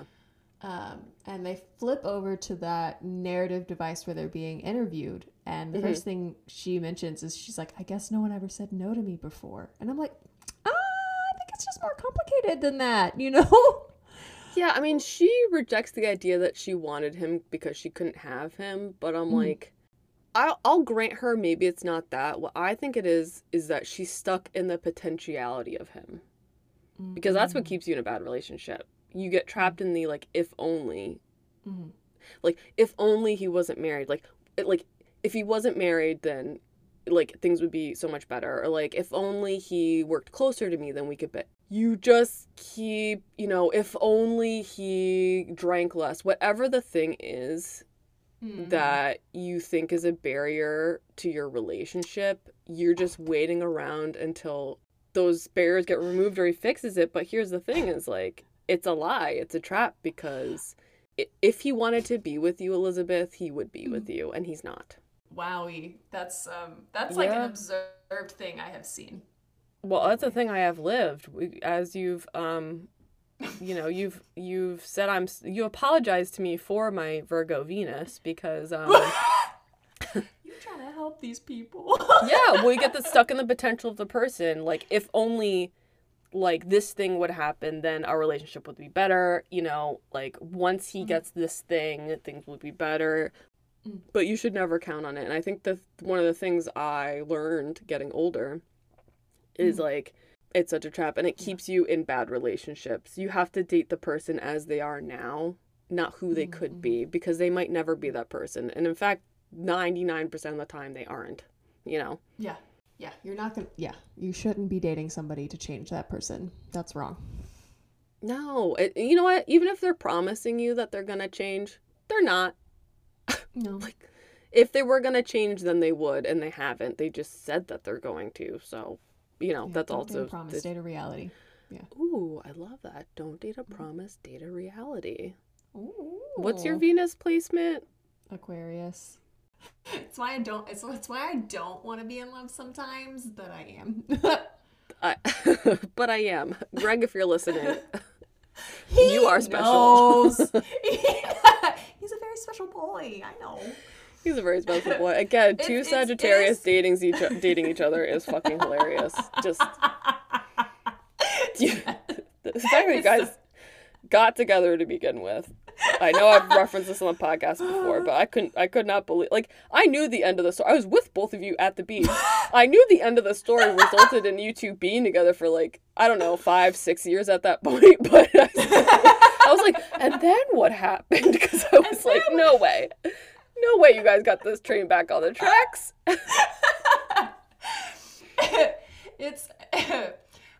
We cut to the set of this movie that Liz and Dick are making together called The VIPs. It's January 1963, and I did some math here. So that means it's a year and a half since Liz and Dick first met. So Liz and Dick are on a shoot, and the director, Max Wheeld, I cannot pronounce that name. Jesus Christ. Mr. Sheffield is talking to two of his crew members, and he's just watching Elizabeth and Richard next to each other, and he's like, how are they drinking at 8 a.m? He's like stunned. And honestly, same. That's how they do. So they shoot a scene, and they have a fight that it's not at all about the thing they're pretending to fight about. So what happens is director Maxwell Sheffield is like, great acting, homies, let's take it again. And they're both like, why? Yeah. It was perfect. And Dick is like, how dare you? I was perfect. And then Liz gets on his case and she's like, why are you not calling me perfect too? So they just have this screaming match where they call each other bossy and drunk and ridiculous. Mm-hmm. So they're arguing about this to vent their frustrations rather than Elizabeth actually saying, why won't you leave your wife? Can I also say in one of the scenes of this movie that Liz is wearing what I can only assume is a full raccoon around her head? Like, there's a whole ass animal on her head. What? And she's in, like, a dress, tank top, eyeliner, long cigarette on a stand. Like, what is that animal doing on your head? It looks good, though. I couldn't believe it. It was so insane. And I was like, but it works somehow. How? I like that you like it. I mean, it is absolutely unhinged. But I think it kind of works. I don't know. She wore it with insane confidence. I was like, all right. It worked for the scene, that's for goddamn sure. It sure did. So and it works on Richard. Yep, because they go back to the hotel and they have disrespectful makeup sex. Okay. They sure should. Immediately. And then the next day, Elizabeth Taylor. Oh my fucking God. Buys. Go ahead. You do it. I was also so mad. She buys him a fucking Van Gogh. She bought him a Van Gogh and hung it up on the hotel's silk walls. But I have to tell you, those two things are infuriating enough. The most infuriating part of this is that she says to the poor hotel administrator person that is following her around that he fucking deserves it. That Richard deserves a Van Gogh. You know, next time I feel bad about any money I ever spent on an ex, I'm going to remember that Elizabeth Taylor bought a Van Gogh for a man who wasn't shit. For a man who was married. For a man who was married. You know, I instantly felt better about myself. I gotta say, this really lifted me up. I was like, damn. But that fucking Van Gogh is like basically why Sybil finally is like, I'm divorcing you. Yeah. To Richard. It's like she's looking at the Van Gogh. Yeah, Elizabeth marked her fucking territory with money, with a Van Gogh. With she's like, I can't compete with that. Like, so Sybil's just like, I can't compete with this. No wonder. And then Richard says the biggest lie of the movie, which is like, oh, nonsense. She didn't win me over with a Van Gogh. You know I don't care about stuff. And Sybil's me, because we're both like, well, that is categorically bullshit. She's like, you love all this shit. You've always wanted, like, the riches and the publicity and your photo in the papers and the fame and the fans. Yes. Like, why are you lying? You love it. Mm-hmm. Anyway, she says she'll give him his divorce. Do you want to know what happened to Sybil? Because I Googled. Oh, I did too a little bit, but I didn't go too far. Just that she became, all I saw was the Queen of Disco. Yes, so Sybil Williams, because I had to know what happened to her, because I was like, because she's important. After you wash that man out of your hair, what happened to you? So, in 1965, she founded a super famous nightclub, which they consider the predecessor to Studio 54. Wow. In Manhattan, called Arthur, or maybe the Arthur, I'm not sure.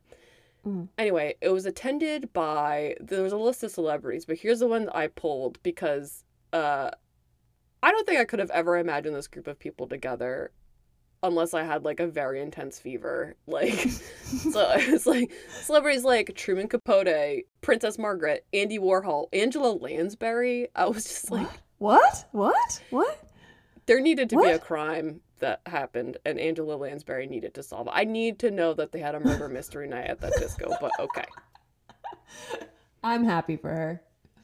Well, anyway, so that's what happened to Sybil. Congratulations to her. She also got remarried to someone much younger than her, so she was like hot and doing it. Wow. And she was like, fuck all the haters. I'm living my best, most fabulous life. And we love her for it. We love her for it. She really fucking went through it, man. Cut to Elizabeth popping champagne and being like, haha, yeah, you're free. Yeah, see, this is where I was like, oh, you didn't give a fuck about that woman. Yeah, I think that's when I was like, Elizabeth, you're an asshole for this. Like, movie Elizabeth.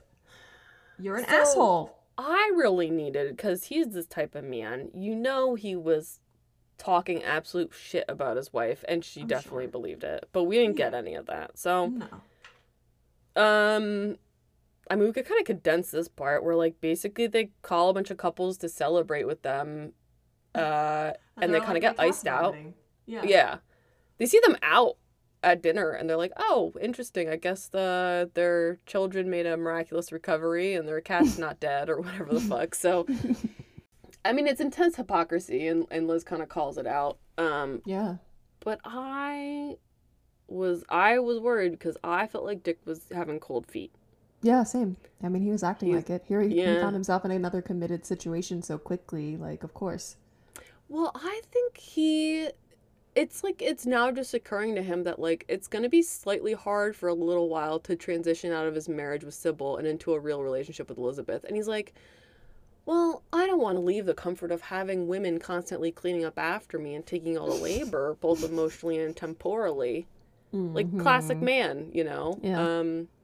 But Elizabeth, they kind of have this conversation in the taxi where, like, it's kind of like, oh, people don't like us. They think we've abandoned our children. And I was like, did you not before? But okay. And he's like, oh, there's so much paparazzi. Can you imagine raising our children around this? And, like, Elizabeth is just like, I'm fucking ride or die, bro. We're gonna do it.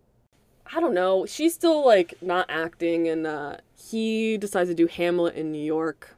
Mm-hmm. 6 months later, Elizabeth finally gets her divorce, and then March 15th, 1964, Montreal, Canada, they actually get married. I couldn't believe it. Yeah. Watching them go through the list of churches that would marry them was actually very funny to me. There's like this scene where they're just both sitting in a hotel room trying to find anybody who's going to marry them. Yeah, they settle on a Unitarian. I'm sure I'm not religious, but I'm sure it sounded like a very in-Christian joke where the Unitarian will do it, and they're like, is that legal? I don't know. Yeah, I guess, yeah. That joke was beyond me. Well, we see in an earlier scene, actually, the Pope fucking hates them, so clearly Catholicism wasn't going to happen. No. Yeah, so they get married. I couldn't believe it was happening, and then back in New York, Richard has his opening night doing Hamlet. It's fine. At the after party, E4 goes up to Elizabeth and actually apologizes. Yeah. He's like, I'm so sorry, I was super wrong about you, and you make Richard really happy. And I was like, okay. Weird. And this is the hour mark. I was like, where is this gonna go? Yeah, I was interested in that. Because at the 45 is when his divorce happened. He was granted his divorce. That was halfway. Yeah.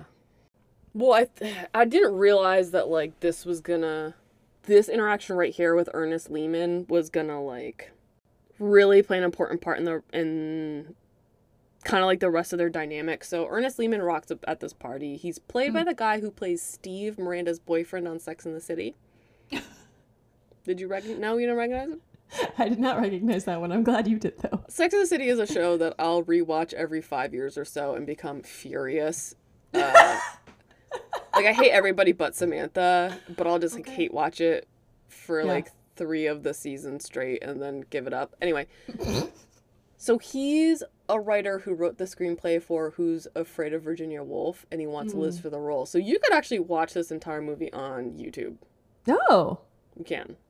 Okay. So I really want to watch it, personally. I kind of want to watch all the movies they've been in after this. Well, I also want to watch Cat on a Hot Tin Roof, because she won... Did she win an Academy Award for that? Maybe. She's excellent in it. But anyway.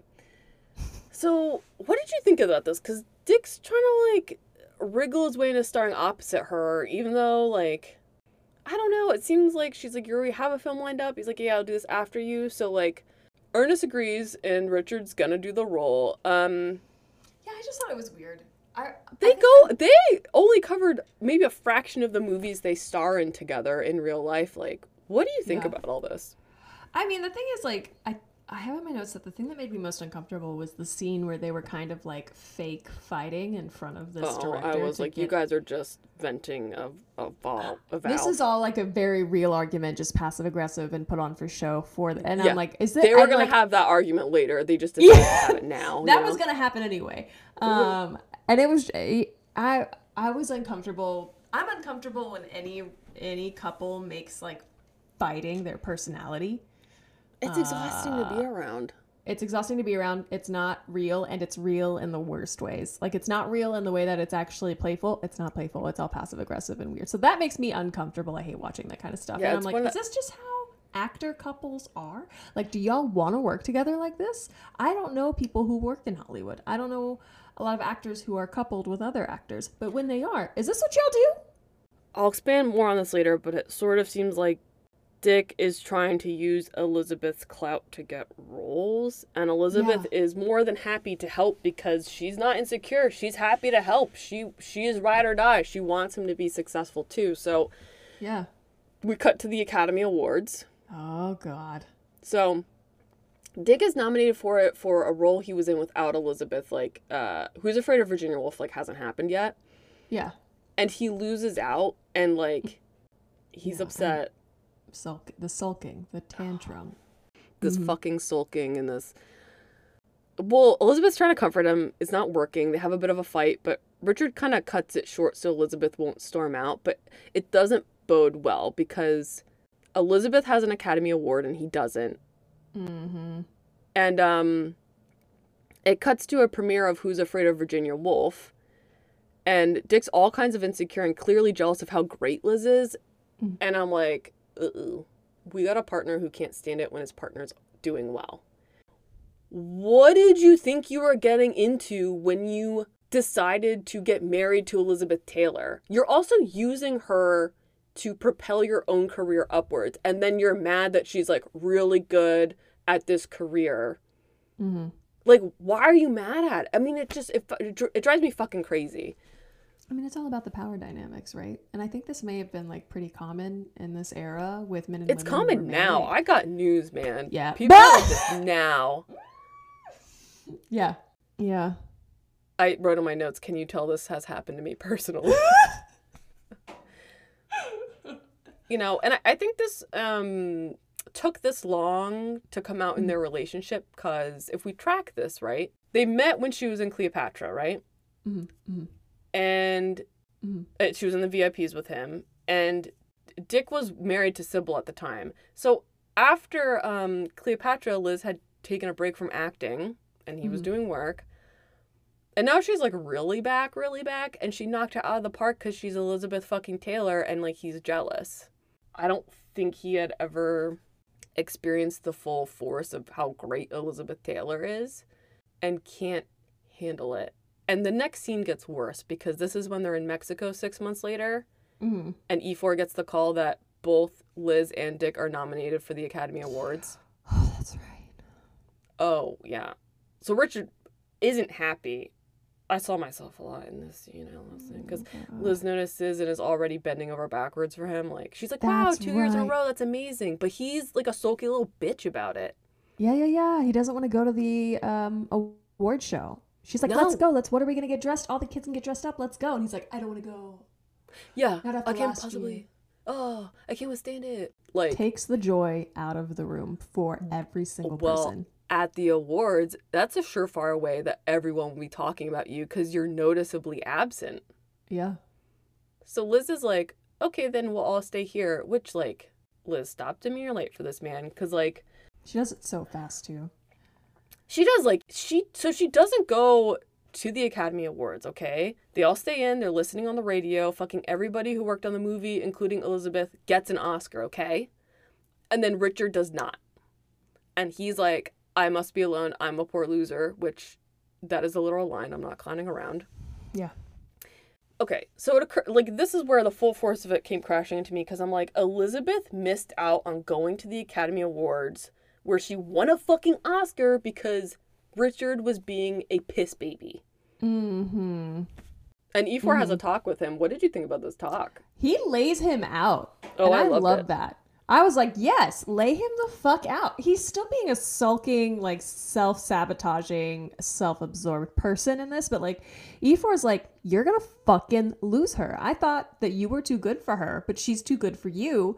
And what the fuck? Like, you need to be happy for her instead of moping around. And he's like, I'm afraid I'm not too good. I'm not good enough for her. And it's and I put in quotations, and I'll do nothing to change that. No. That line, can't you see I'm afraid I'm not enough for her?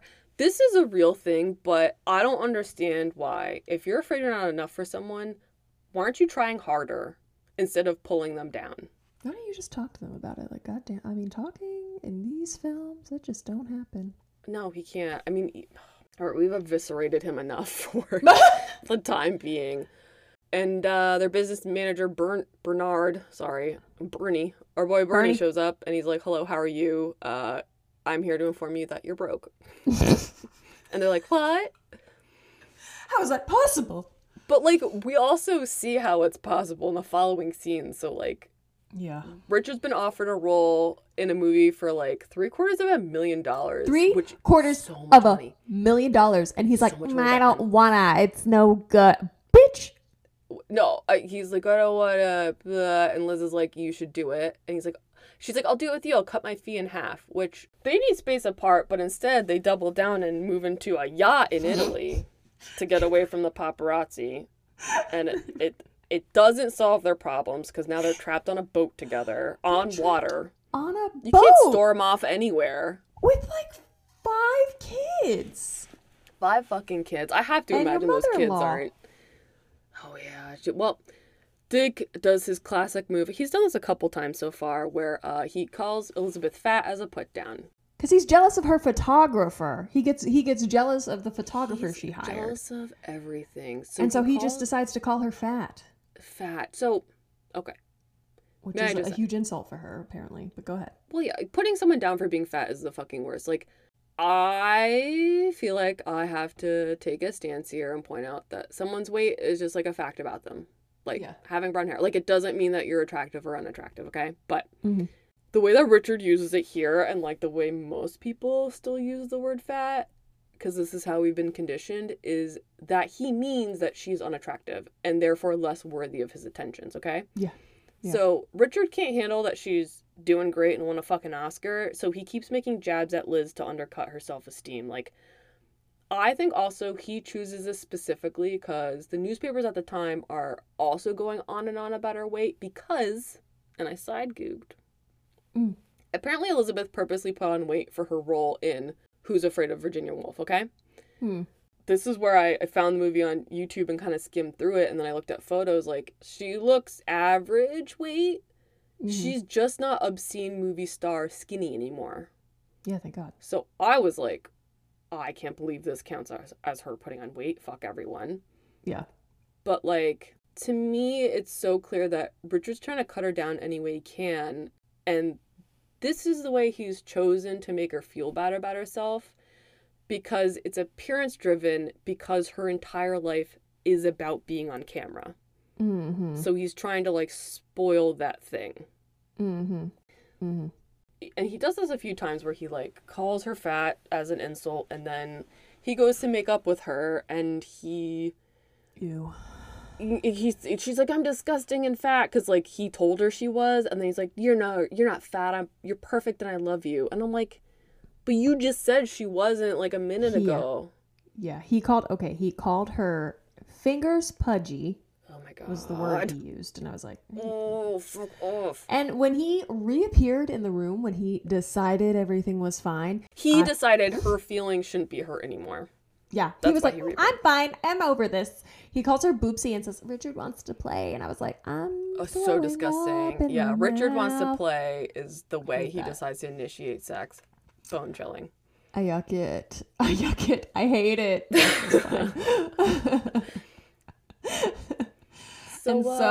But I do love the way she twists the situation around because she just turns it into being like, I want a big ring.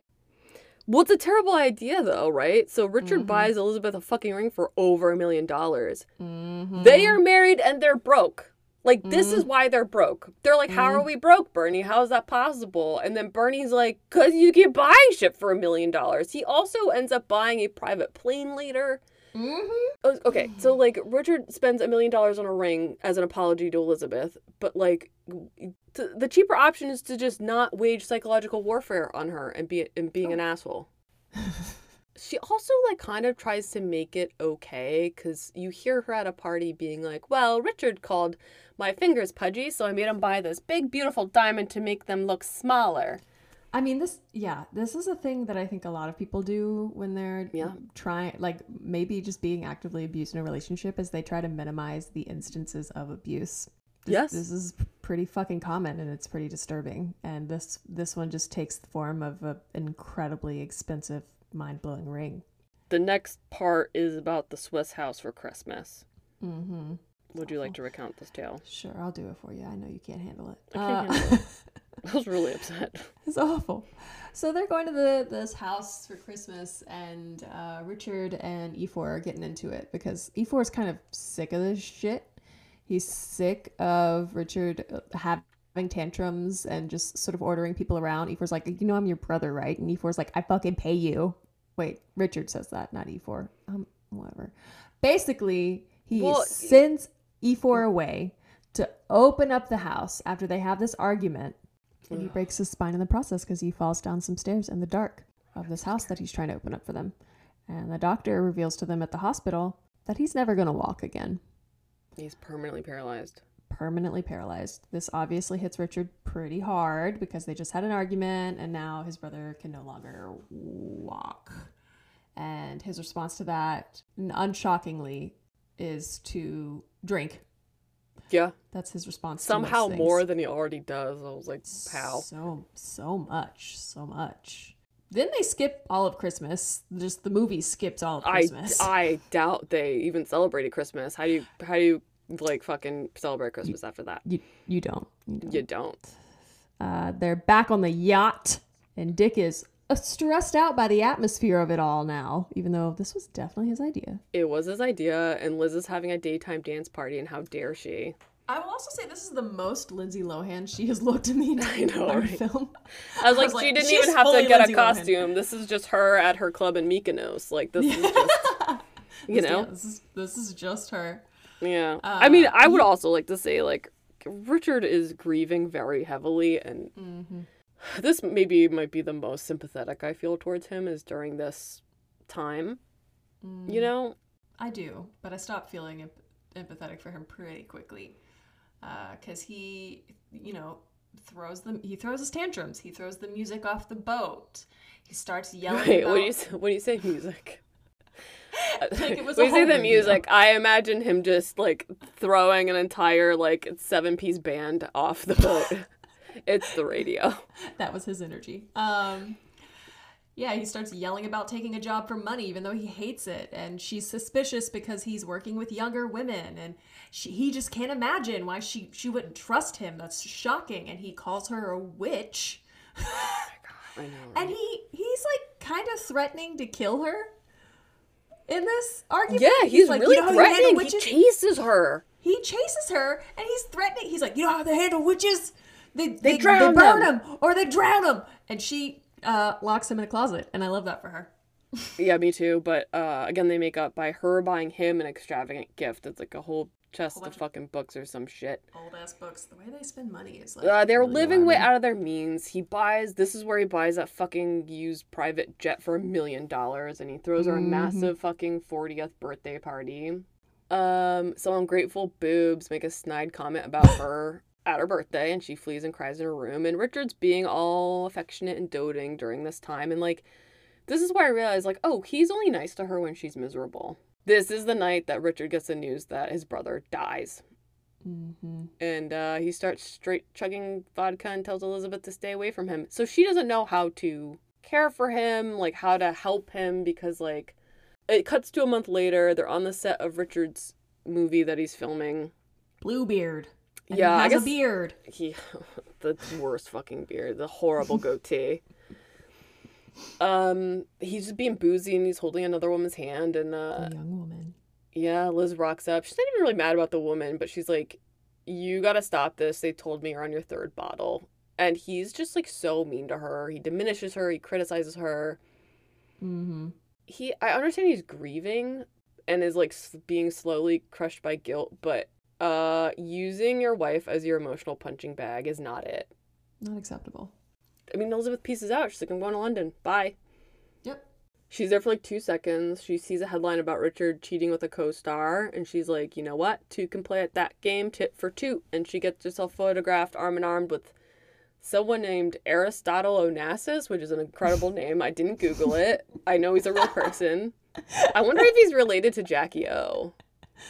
Oh my God, I don't know.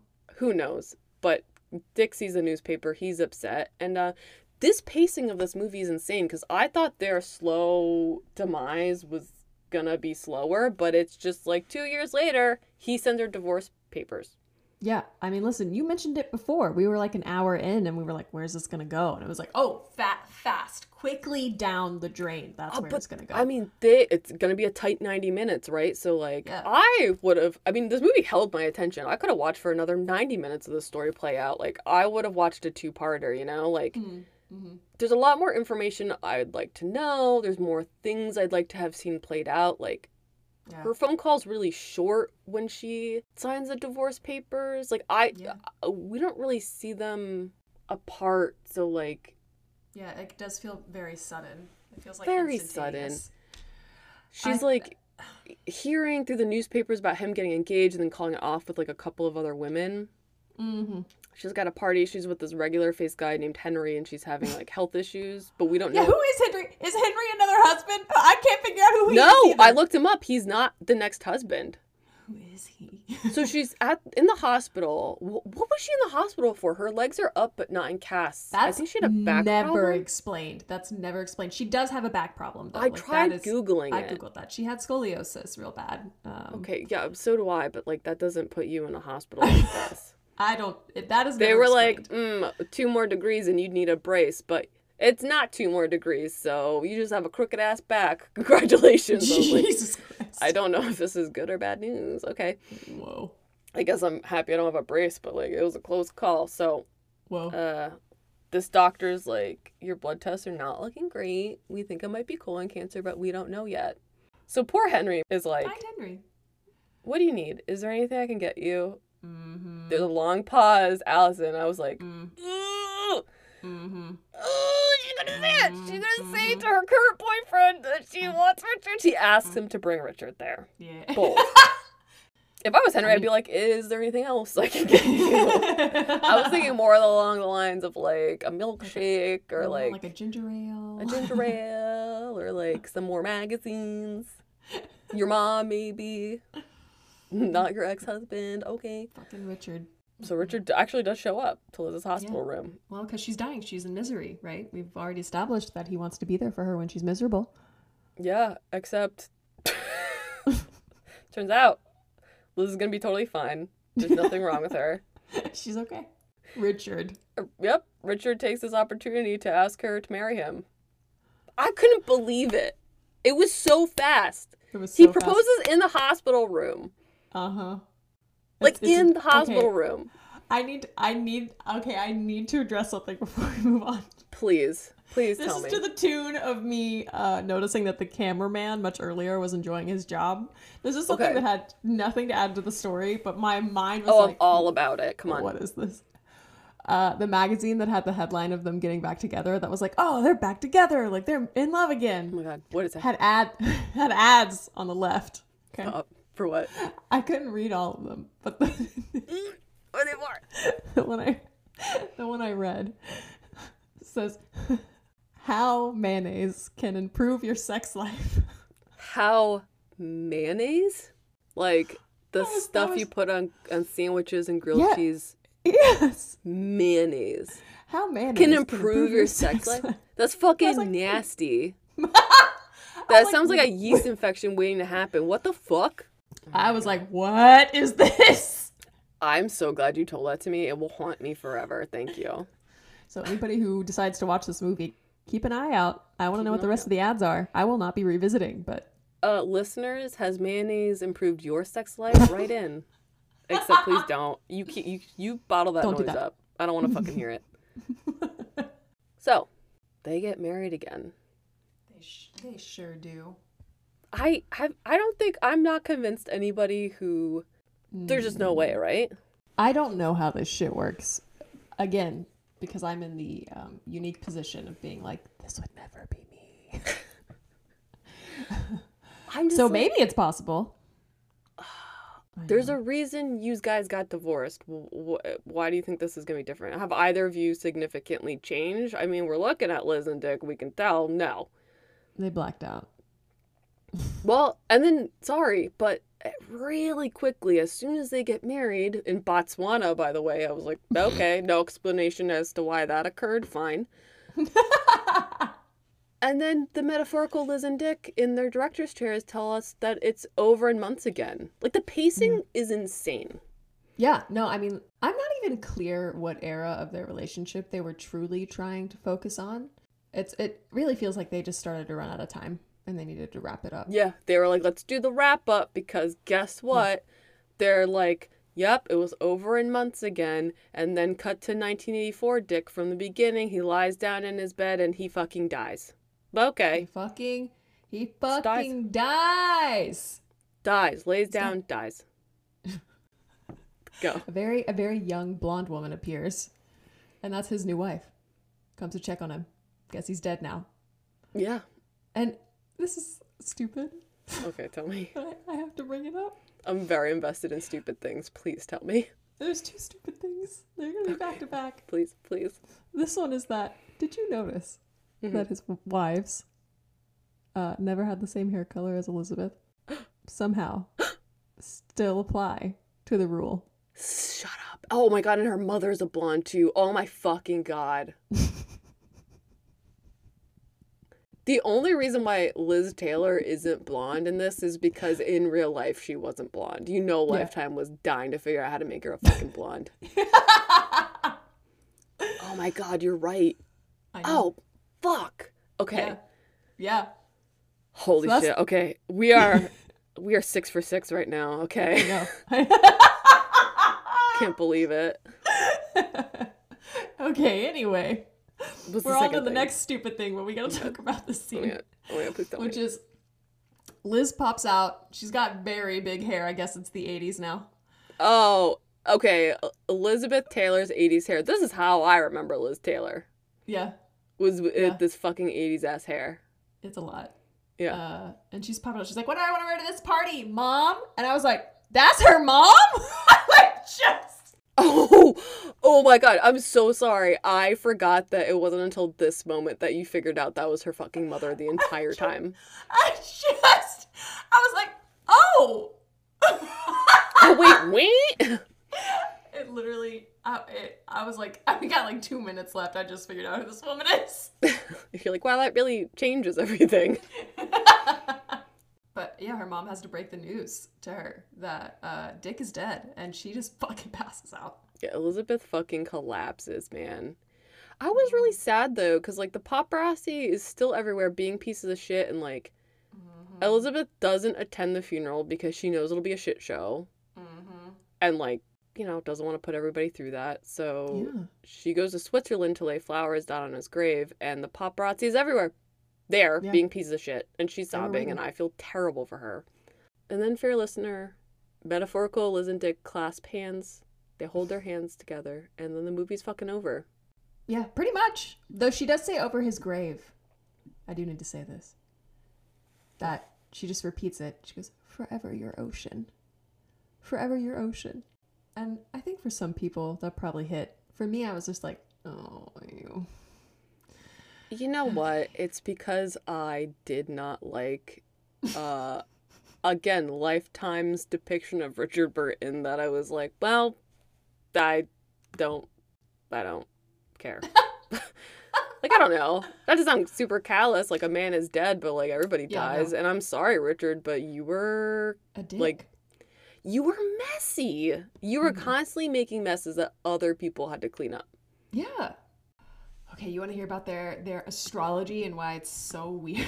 It's time for our ba-da-ba-ba-da-ba-da-ba-da astrology section. And this one's actually for realsies, y'all, because these are not made-up characters.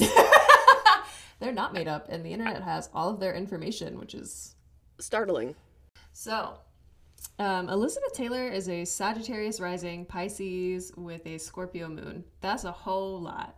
And Richard is an Aries rising Scorpio with a Virgo moon. Now, those big three aren't necessarily the things that I was looking at. What I was looking at was the fact that Liz Taylor's Venus, which is the planet of love, and Uranus, which is sort of the planet that represents like rebellion or shocking change, and it's in its most neutral form. Like, it isn't good or bad. It's just like the thing that shakes things up. Both of those things are hanging out with one another, which would mean like her tendency for multiple marriages or affairs in Aries. And that sits in the same sign as his rising sign. So when you put two charts of two people on top of one another, it's something called synastry, or how I like to pronounce it, like my redneck ass, synastry. And when you see important parts of one person's chart hit important parts of another person's chart, those are sort of not red flags. They're just like big flags. And Elizabeth's like tumultuous love life portion of her chart lands directly in the personality placement house of Richard. So that was gonna happen. Also, his love portion of his life sits really close. His Venus sign is in Capricorn, and so is his midheaven. So his love life was always going to revolve around his highest achievements. Being how he works or the things he achieves in doing. Yeah. Then why was he so fucking mad at it? See, this is what I have a problem with. I'm like, because he's an insecure little shithead. I don't know.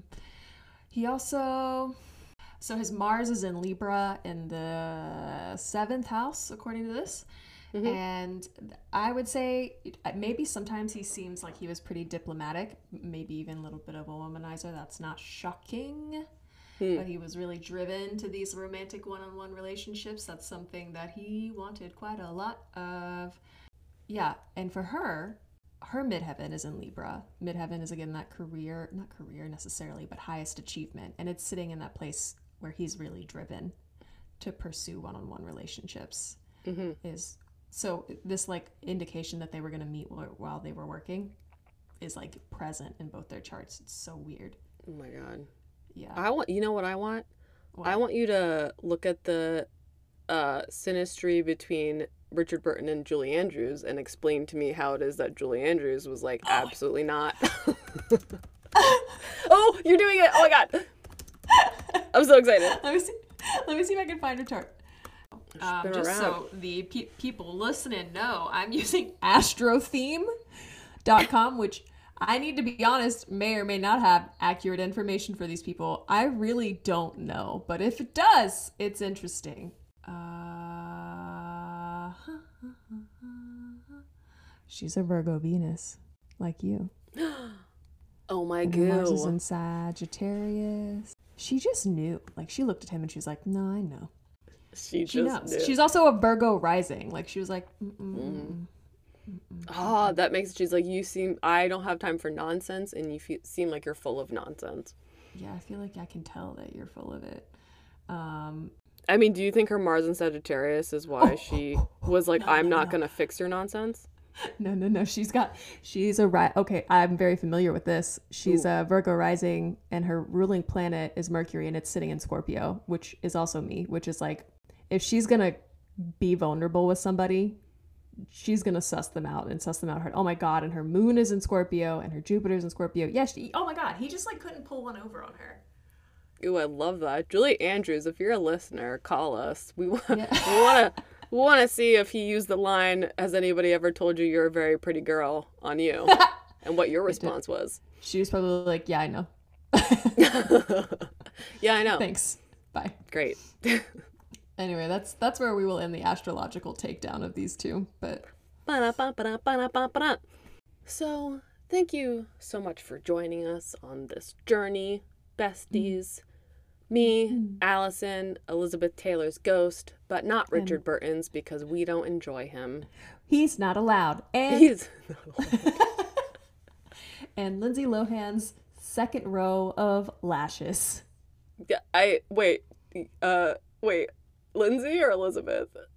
Lindsay was wearing some. Elizabeth just grew them. I'm thinking Lindsay's. They were doing the hard work. Always had fake lashes. I'm sorry, Elizabeth Taylor's ghost, but I that sounds like some old Hollywood bullshit. I said at the beginning of the episode, I'll say it again.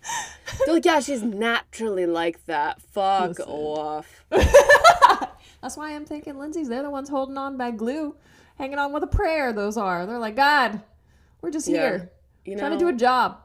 I'm not at all religious. I think when we die, we're dead. But let's tonight all offer a prayer to Elizabeth Taylor's ghost and the strength of Lindsay Lohan's eyelids. There you go. I feel comfortable leaving it at that. Okay. Love you all, and goodbye.